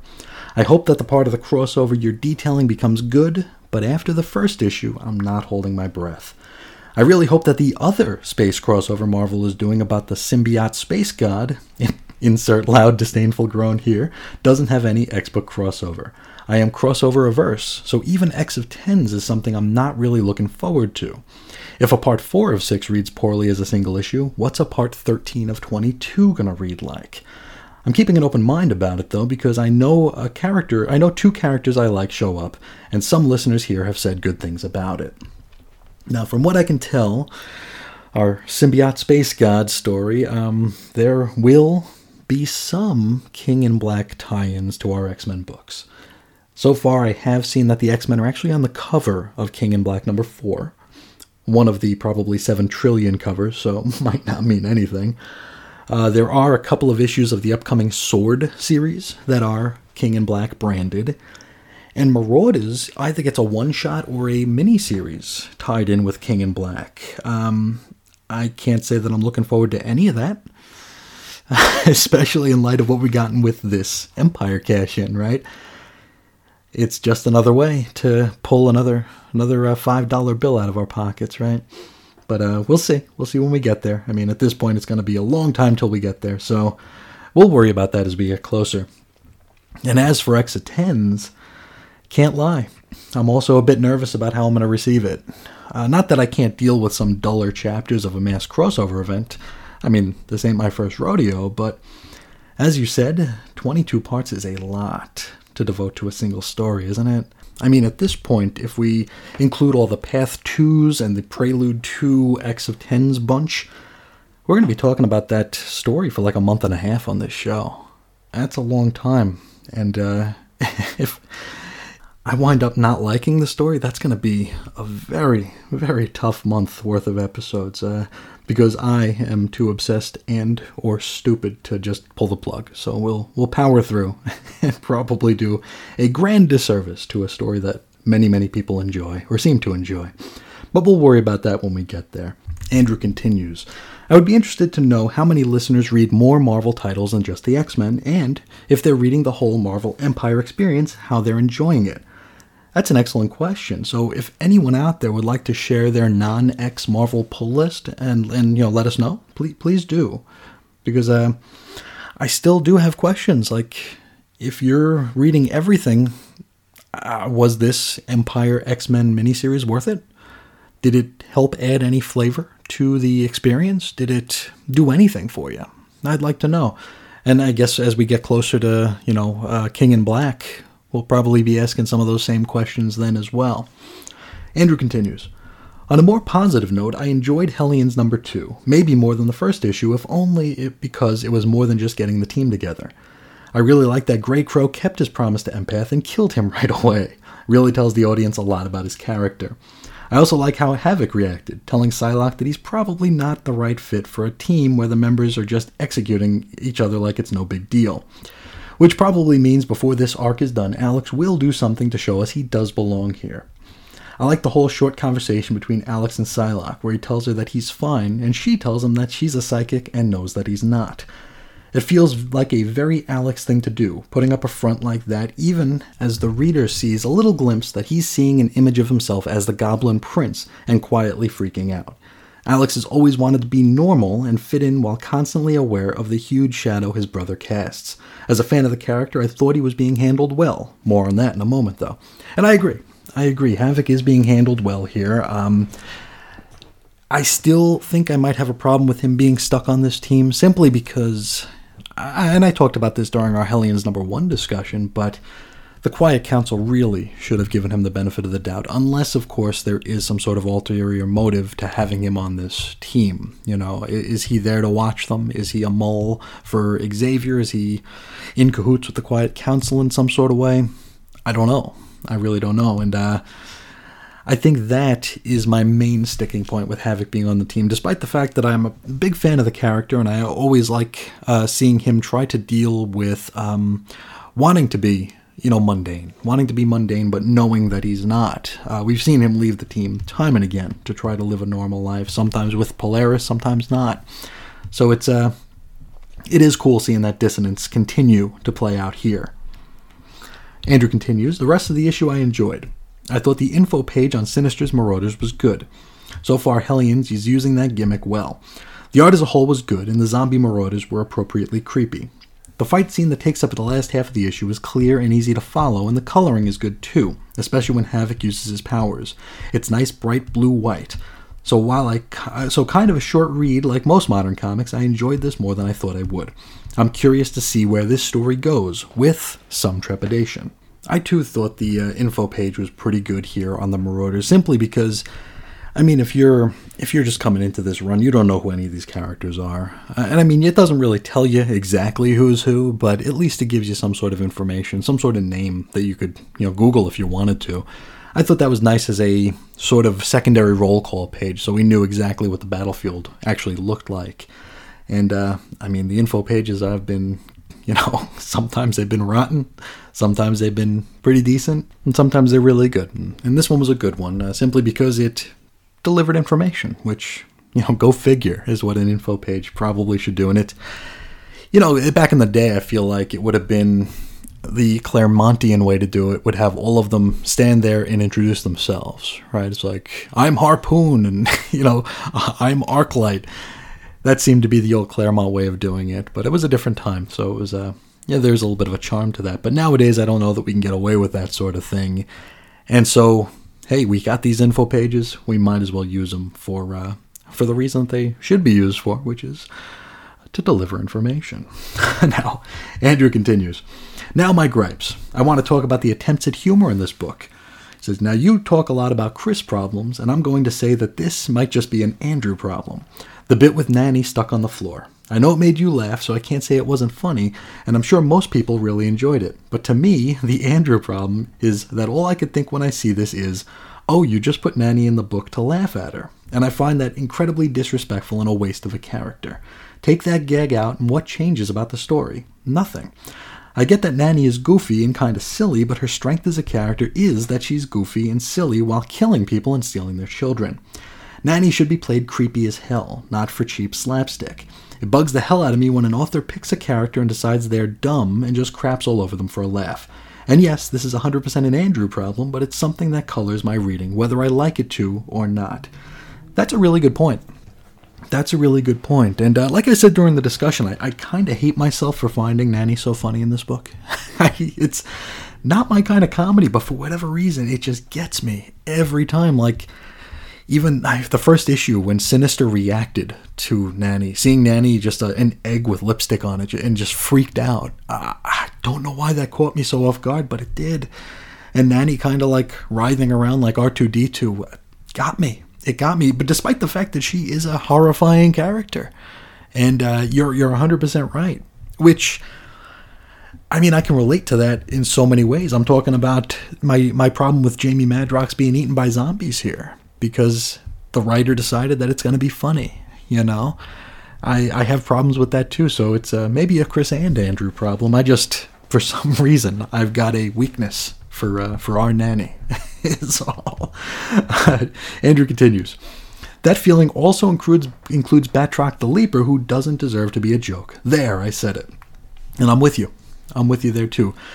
The reason I have such a knee-jerk reaction to Batroc is because, just like what you said here, he's mostly used as a low-effort comedy act. It's like the worst, like, distilled Wizard magazine article. It's like they might as well have Batroc carry a sign over his head that says, "Laugh at this character, damn it," with an arrow pointing down or something, because that's all he's used for.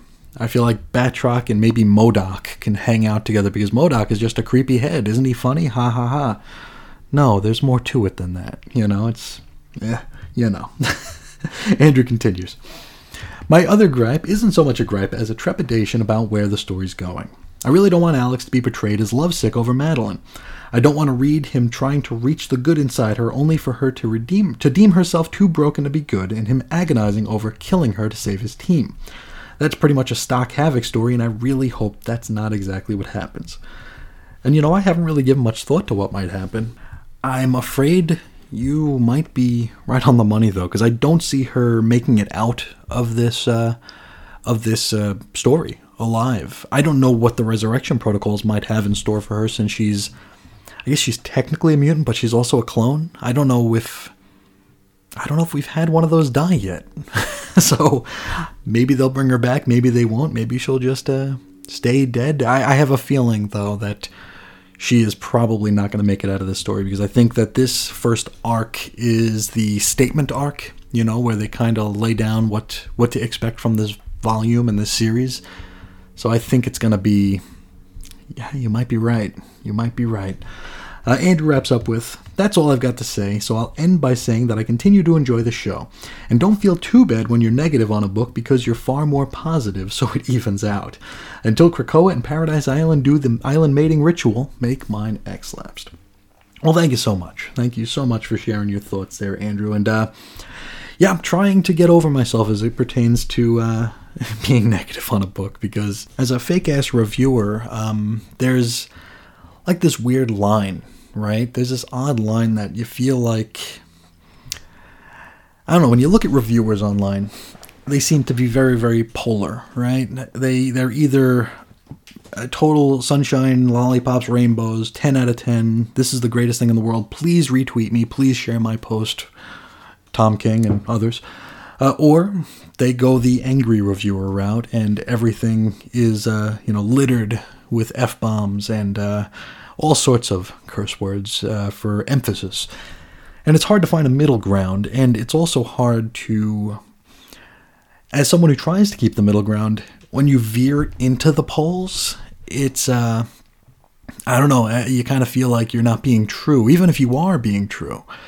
I always worry about, provocateering, I guess I could say, where I'm exaggerating just to get attention, and I assure you I'm not. So it troubles me when I have to be as negative as I've been on something like the Empire miniseries, or when I'm as positive on something like these Hellions books, because it feels like I'm baiting, and I don't know, that is definitely a Chris problem. So we'll keep it close to vest and see how we can do moving forward. But thanks again for sharing your thoughts there, Andrew.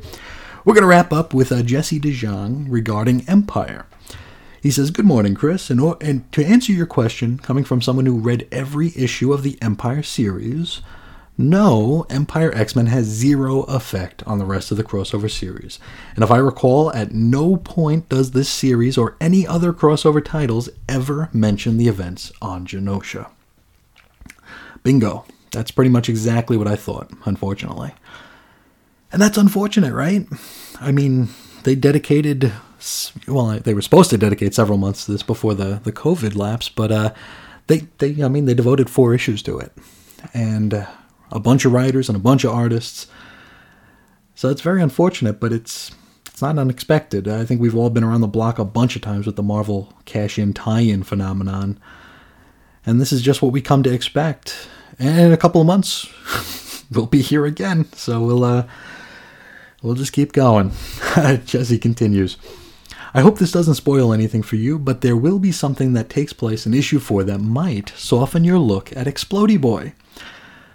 Well, at least there's one thing to look forward to. I just hope maybe the resurrection protocols will still be too expensive to use. Jesse continues, "As for the other question, no, I don't think anyone reading the Empire title would feel the need to pick up the X-Men part of this event, whether it be Empire:*X-Men or just the X-Men title. If anything was a money grab, it would be this series. I honestly wish Marvel would put off for a few years any company-wide crossover so that when they do, it would be more impactful." I mean, could you even imagine ever going back to a time like that where, hey guys, no crossovers for 2 years? Could you imagine how great that would be? Just letting writers write and tell the stories they want to tell without having to worry about being derailed every month and a half after another, rolling crossover event. I remember DC made an announcement like that a few years ago. It was probably more than a few years ago, but time is flying, and everything since I turned 21 is just like a little while ago. I remember they made this announcement that they'd be, paying more attention to their individual series instead of partaking in constant crossover mode, right?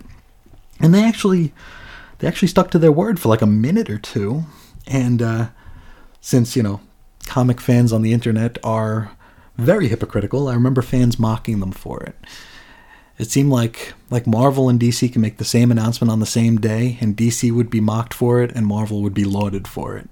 Just seems to be the way things go. And I mean, I've got no use for either company at this point, but I notice that Marvel gets the free pass more often than not.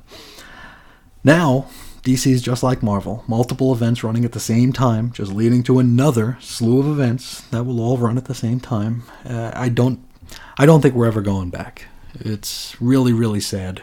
But I'm sure before King in Black is over with, we're already going to know the next 2 Marvel crossover events. And one of them will probably have already been started. It's ridiculous. I mean, in not too long, we've actually got an X-Men issue that has the branding of both X of Swords and Empire on it. I mean, how ridiculous is that? We are tying into two crossover events. Jesse continues. I remember how excited I was for Civil War after years of company-wide crossovers not being a thing.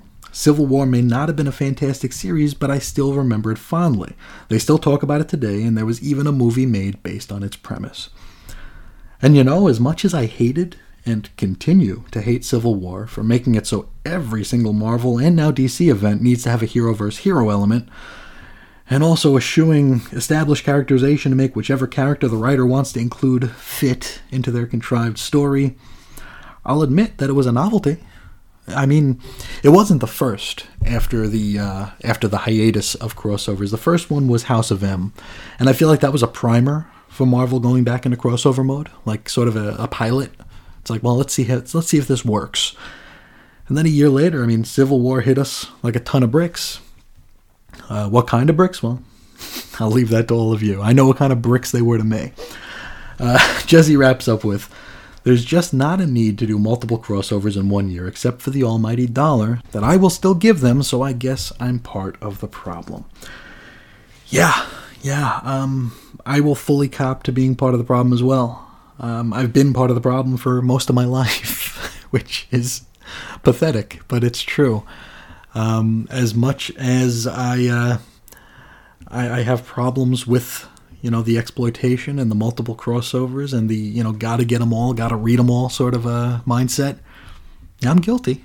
I mean, we're doing these Empire books. I didn't need to do these Empire books, but we're doing them, and we're paying the price. Definitely part of the problem. We talked a lot about the 4 types of fans, right? And I know that I am definitely in group 1, which is the person who buys everything. The person who will buy comics if they are comics because they buy comics. So they know that, and they use that, and they exploit that, but I don't see it changing anytime soon, unfortunately. But thank you so much for answering those questions on Empire, and of course for listening and sharing your thoughts. Now, if anyone out there would like to share their thoughts with me, I'm a pretty easy guy to get a hold of. You can find me on Twitter at Ace Comics or weirdcomicshistory@gmail.com. You can find blog posts and show notes over at chrisisoninfiniteearths.com. We also have xlapsed.chrisisoninfiniteearths.com, which utilizes the Blogger flip card format, which makes it look really, really neat for obsessive types like myself. You can come chat with us about X-Men, anything you want, at 90s X-Men on Facebook. And you can hear the entire audio archives at chrisandreggie.podbean.com. Guess that's where we'll put a pin in it for today. Only one more mini-series issue of Empire to go. We still got a couple after that in the X-Men book, but we'll worry about those another time. I want to thank you all so much for hanging out today and sharing your time with me. And as always, till next time, I will talk to you again real soon. See ya.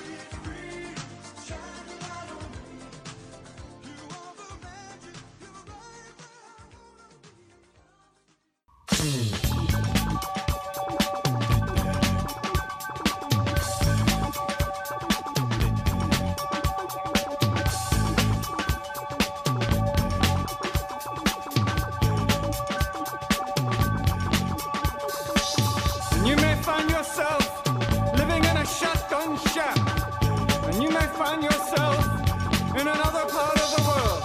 And you may find yourself behind the wheel of a large automobile. And you may find yourself in a beautiful house with a beautiful wife. And you may ask yourself, well, how did I get here? Letting the days go by, let the water hold me down. Letting the days go by, water flowing underground into the blue ocean. Hey, how's it going, everybody? This is Chris. Welcome to episode 85 of X-Lapsed, the long-awaited 85th episode, because now we finally get to put Empire: X-Men behind us. So, let's not waste any time. Let's get right into this thing so we can get it checked off the list and put in a long box, never to be looked at ever again. So yes, Empire: X-Men number 4 had an October 2020 cover date. The story is called Unring, and we're going to be talking about ringing and unringing and re-ringing and bell ringing, all sorts of ringing throughout this episode. This one was written by the head of X himself, Jonathan Hickman, with pencils by Jorge Molina and Lucas Wernick, inks by Adriano De Benedetto and Lucas Wernick, colors Nolan Woodard and Rachel Rosenberg, letters VC's Clayton Cowles, designs Tom Muller, edits Bisa White-Sobolski, cover price $4.99, went on sale August 19th, 2020. That's quite a creative team here, right? Multiple pencilers, multiple inkers, multiple colorists. You'd almost think that this entire thing was an afterthought. I wouldn't say that, but you might think it.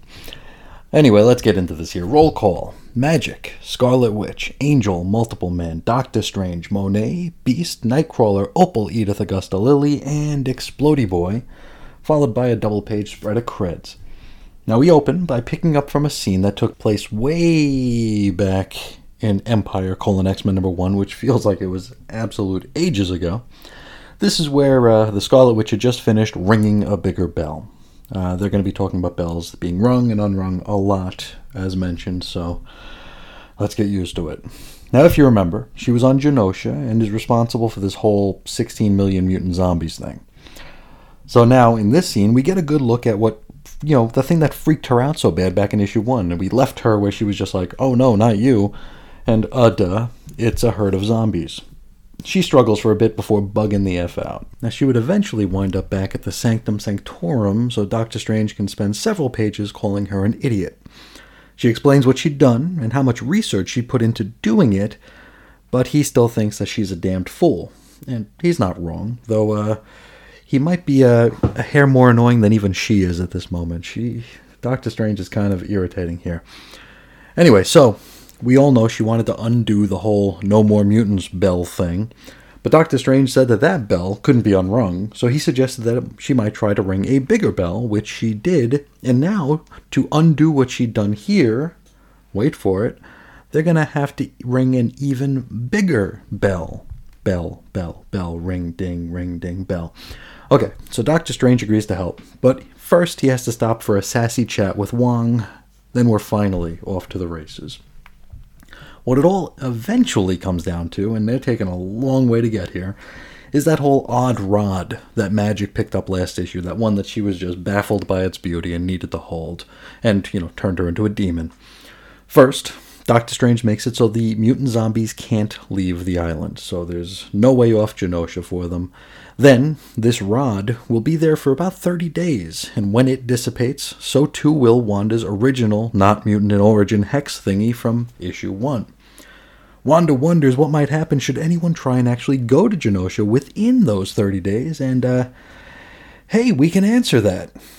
If that were to happen, a really awful and forced cash-in storyline might just break out, which is exactly where we are. Also, a stupid-looking giant plant zombie with a cabbage head might start running around the place yelling, glore, glore, glore. Speaking of which, how about we go to the right now, the here and now, and find out what's going on. We do have, in fact, a giant plant zombie with a cabbage head yelling, glore, glore, glore, and we get to see how all of our characters react to this monster. And this whole story is being played for laughs. This is supposed to be a funny haha, and unfortunately, Hickman just does not do it for me when it comes to his attempts at comedy. I know comedy is relative and, mileage may vary, but I can't think of a single thing that Hickman's wrote that I've laughed at. Some of the other writers on the Dawn of X stuff I've laughed at, but Hickman, no, very try-hard stuff here. So from Genosha to Krakoa, and Beast continues working alongside, we'll go with Opal. I think this is Opal. Which reminds me, when was the last time any of us saw Opal Tanaka? You know, because she was part of some stories even more boring than this one. I wonder if she's still kicking around anywhere. Anyway, so Beast, he's continuing to work alongside Opal, and he decides to swipe a bit of her technology while she's not paying attention. Now, it's clarified here that the Horde culture has actually managed to hack the Krakoan gateways. If you remember back in X-Men number 3, that was sort of what they were trying to figure out. And now this enables them to control those gateways, so that they can pass through them, despite not being mutants. And they can also apparently turn them off, kind of like they did here with the Krakoa-Genosha connection. And I gotta say, this is still a really good portrayal of Beast. He even looks like a different Beast. He's got like that same like winged hairdo like he had in the 90s. It's a much better Beast than what we usually get. Though, I mean, therein kind of lies a problem with continuity and linearity of storytelling, but we'll talk about that later. Anywho, he figures out what makes the horticulture gimmick tick and decides to make use of it himself. And so he opens a gateway, and through it walks Explody Boy. But not the zombie version. This is an already resurrected one, complete with actual non-rotting flesh, and also a jetpack. Beast sends him to Genosha, though I haven't the foggiest idea why. Let's follow Explody Boy, and we'll go back to Genosha ourselves. Here, the mutants are continuing to dramatically pose while stuff happens around them. Explody Boy flies in, and it looks like his jetpack might be powered by dirt. It doesn't look like it's propelled by any sort of combustion. It's just like dirt. Though I can't say for sure. He lands next to the Explody Boy zombie version so they can have a chat. And he tells his undead self that it's just not cool to eat people. To which the zombie vomits all over the place, which isn't funny. Not funny, no. They then talk a bit about, what it's like to be dead and what it's like to be alive again. And this really confuses things for me. Not so much in the story, but let's go back to the Scarlet Witch. Just what in the hell was she trying to do? What was she even thinking? If Xavier's already resurrecting the victims of the Genoshan genocide, then what in all hells was she trying to do? I mean, Xavier hasn't exactly been silent or quiet about what they're doing on Krakoa. And I mean, if anyone ought to have some sort of insider's knowledge, it'd be the friggin' Avengers, right? They would know. I suppose I could ask, is Wanda still an Avenger? Or is she just like a wandering lunatic these days? I guess it really doesn't matter. Though, let me just say, I am thankful that the Avengers haven't been shoehorned into every other issue of this run, because the 2010s were a very, very long decade of just that. Okay, so back to the conversation here, the Explody conversation. It goes from the broader sort of a thing to a more personal sort of chat. And I will say, for the first time yet, this series actually feels like there might be some pages in it worth reading. It's pretty well done here. The living EB tells the undead EB about some stuff about his home life here, that he's getting along better with their parents. He had his first kiss with a girl that's totally out of their league. It's a pretty cute thing. Though it really doesn't make up for the fact that they thought it would be so LOL random to name this kid Explody Boy. But all that being said, it's not a half-bad little scene. I quite enjoyed it. Now, Living EB tells Undead EB that this is all going to eventually end, and so that all they can do for the moment is watch Demon Magic fight the giant Glor monster. Undead EB's like, nah, I ain't going out like that, and he asks Living EB to hand over the jetpack. They then share a somewhat touching farewell before Zombie Explody Boy launches himself into the Glor monster's mouth and explodes.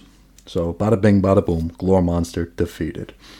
Now, as the dust settles, Demon Magic continues to proclaim herself as being the zombie queen of Genosha, or whatever stupid nonsense she was spouting off about last issue. I mean, is she a godhead? I think she's a godhead. That sounds Hickman-y enough to be a thing. But let's remember what Doctor Strange said earlier in this issue. This whole mess would go away after 30 days. And right now, the clock's ticking. And Doctor Strange actually said that, get this, 29 days, 23 hours, and 59 minutes ago. Oh, how convenient. The clock finally ticks over, the odd rod dissipates, and bingo bango, magic returns to her normal self. Beast looks on and comments about how embarrassing this must be for her, to which she proclaims that she regrets nothing. Now, with the mess over and done with, the mutants head home. And we get 4 highly decompressed pages because we're approaching the finish line and we gotta at least pretend to justify the fact that you paid $5 for this. Beast basically narrates how important it is to go on living. And we close out with Wanda sitting in her study reading a book and probably figuring out the next way she's going to concoct something really stupid and ultimately pointless that we will all have to sit through soon enough. Finally, the end. Next episode, finally, X Factor. But let's get Empire out of the way, at least the main miniseries here. And I will start by saying, I'll admit it, I didn't hate this issue as much as the first 3. And I actually didn't hate the issue at all. It wasn't half bad, in fact. We really didn't deserve being put through the first 3 issues to get here, but, I mean, we gotta take the bad with the good, I suppose. Before going into this issue, let's get all the meta stuff out of the way first, right? This story didn't need 4 issues to be told. This story didn't need to cost $20 American to be read. This story didn't add anything to the greater Marvel Universe, nor to the X-Men. This was still a grift and an exploitation of Marvel and or X-Men completionists. If this story absolutely needed to be told, it could have been fit into a single regular-sized issue of X-Men Volume 5. And I mean, we're going to be getting a couple of Empire issues of that coming up pretty quick as well. We'll see that in episodes 88 and 97, in fact. So all that to say, this wasn't worth the price. Anybody who paid full price for this was a victim of theft. And with every sale of this that Marvel made, they were stealing money. Okay? Now, in fairness, I did hear from either Jason or Damien, I believe, when I was reaching out a few episodes ago, trying to figure out what people thought of this series, because I was afraid I was being too negative about it. I did learn from someone that the X-Men weren't originally going to cross over with Empire, but I guess this was either an editorial or a marketing mandate, and the fact that we're dealing with plants and so much of the Dawn of X milieu is wrapped up in plants that it would only make sense for the X-Men to be involved in it. So this wasn't the original intention. This is an order that, if what I was being told is accurate, this is an order that came from on high, and the Dawn of X Brain Trust was just trying to make the best of it. And hey, you know, they got 4 issues out, which is probably what all they were told to do. So I can't fault them too much for what happened, because they weren't planning on this anyway. But still, $20 for this. I mean, I paid half price for it, and still I feel like I was ripped off. So if you paid $20 for it, I apologize. I hope nobody did it to follow along with this show. If that was the case, I'd feel very, very bad. Okay, now with that all done and dusted, what did we have here? Well, we had a fairly well-told conversation between 2 versions of the same character. And like I said, it was pretty cute for the most part. But, and this is a Chris problem, I felt it was tempered by the fact that our creators insisted on calling this character Explodey Boy. And this is just a Chris problem. I mean, because call him anything else, I'd have been on board. Explodey Boy, to me, is way too pandering. It's retweet bait, pure and simple. And I'm sure it worked as such, so I mean, hats off to them. But Explodey Boy is just such a stupid name, and not the sort of thing I need in my life. I'm still not quite sure what the in-story point of it was. Like, was the initial intention for the zombie EB to blow himself up inside the Glore monster's mouth? If so, okay. But we've already seen EB blow stuff up twice at this point, so why not just ask him to do it? And do his powers blow him up too, or just his surroundings? I don't know if we've got any clarification on that, or even if it matters. I mean, will we ever see him again? I kind of hope not. Though it wouldn't surprise me to see him in the background of a panel or 2 moving forward. I guess, you know, we'll have to wait and see. Back to Beast. I still quite enjoyed this take on Beast. It's almost like the Beast we're getting here and the one that we're getting in X-Force are 2 completely different characters. But I gotta assume that our head of X is at least reading X-Force, right? Maybe not, because this beast is actually written well. What else? Magic. She's kind of annoying here. I still can't get a bead on what her character is. She's almost written as a parody of the Claremontian strong female protagonist. It feels like she's veered into parody. Though for the most part, this story was an attempt at being funny haha, so for all I know, she was purposely being written as over the top. I don't know. The old ladies kind of stayed in their own corner here. I don't even know if any of them even got a line of dialogue, not that I'm complaining. The Doctor Strange scene, though integral, was kind of irksome. I don't read Doctor Strange. Is he always this much of a snarky a-hole? I almost felt like we were reading like Tony Stark dressed as Doctor Strange there for a minute. Or, I guess, is snarky a-hole just like normal gear for Marvel heroes these days? It's like, hey, they like sarcasm in them movies. Let's make everybody sarcastic. Oh well. It led to a convenient and contrived ending, which I would complain more about if I wasn't in such a rush to get to the end of this mess. Because honestly, any ending would have been better than this continuing on a single another issue. Let's wrap up by talking about the art. I really liked it. Once again, going back to the Beast, this was the best he's looked in ages. He actually looked like himself, instead of having that sort of like furry but bald look, if that makes any sense. Like where it's like his hair on top is like really short, he looks like he's bald, kinda. And I mean, he looked different here, and that's a good thing and a bad thing. Because, yes, I do like that take, I like this look, but it's also a sign that the artist responsible just didn't care enough to check in with any of the current day reference materials. You'd almost think an editor or four, or maybe a head of X might have noticed and said something about it.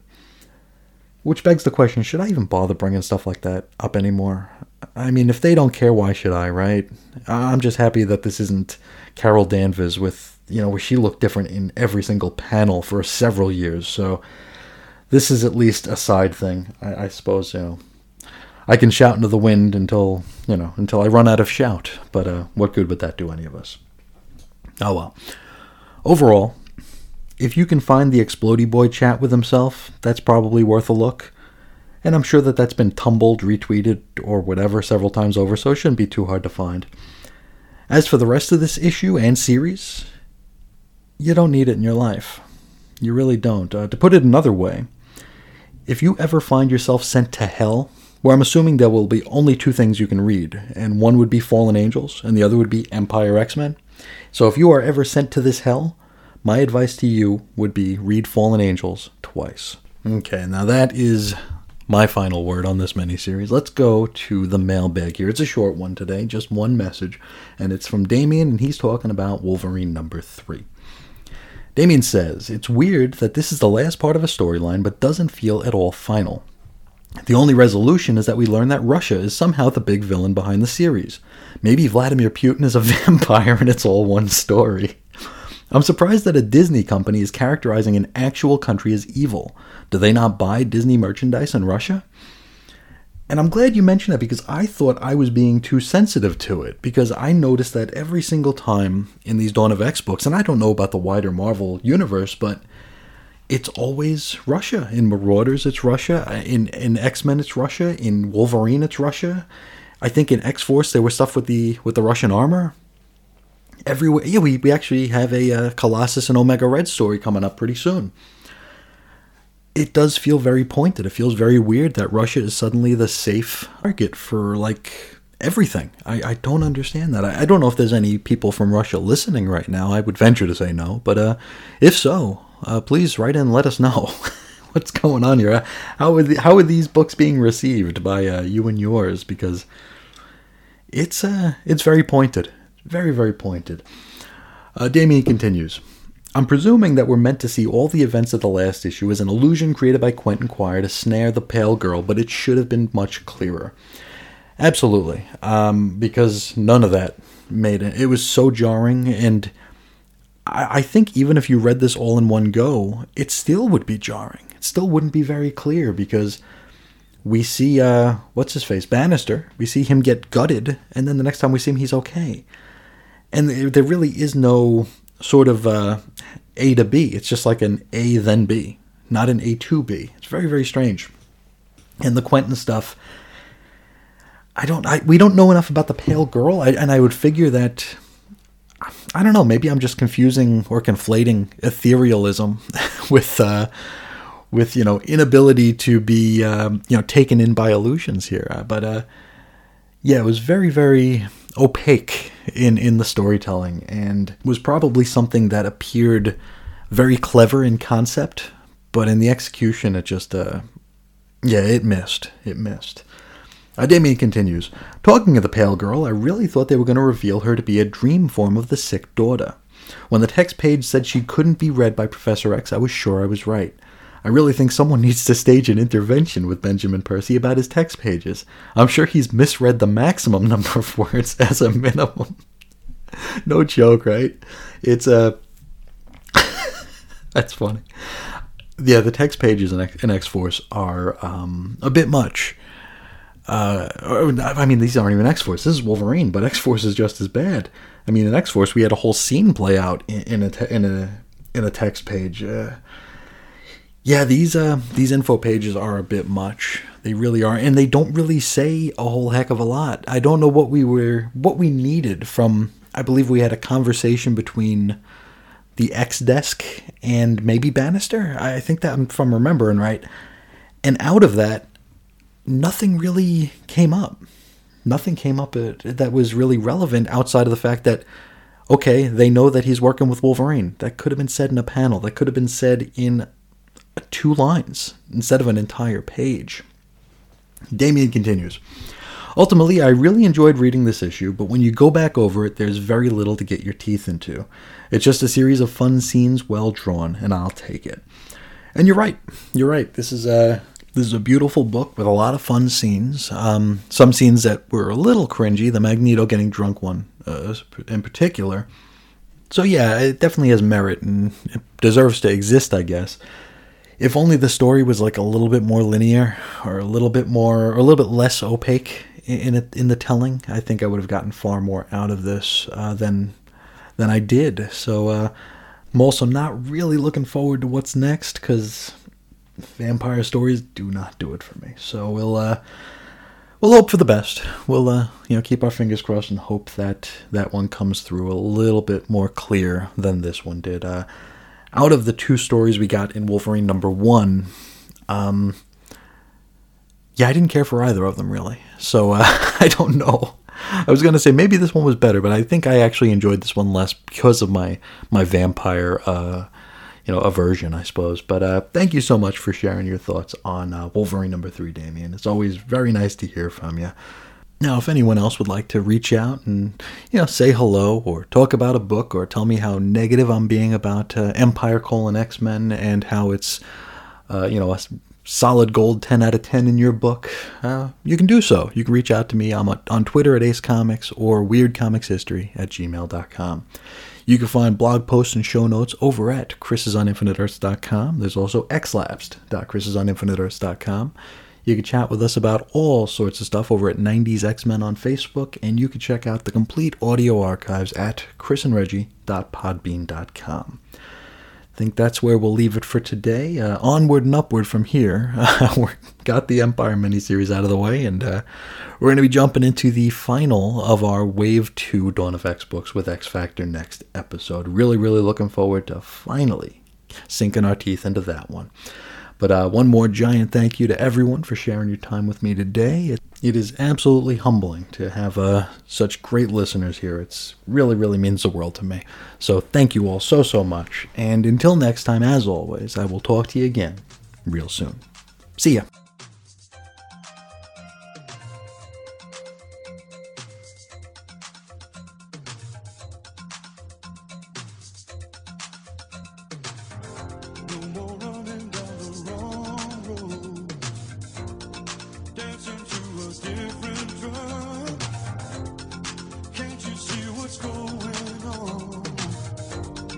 Deep inside your heart.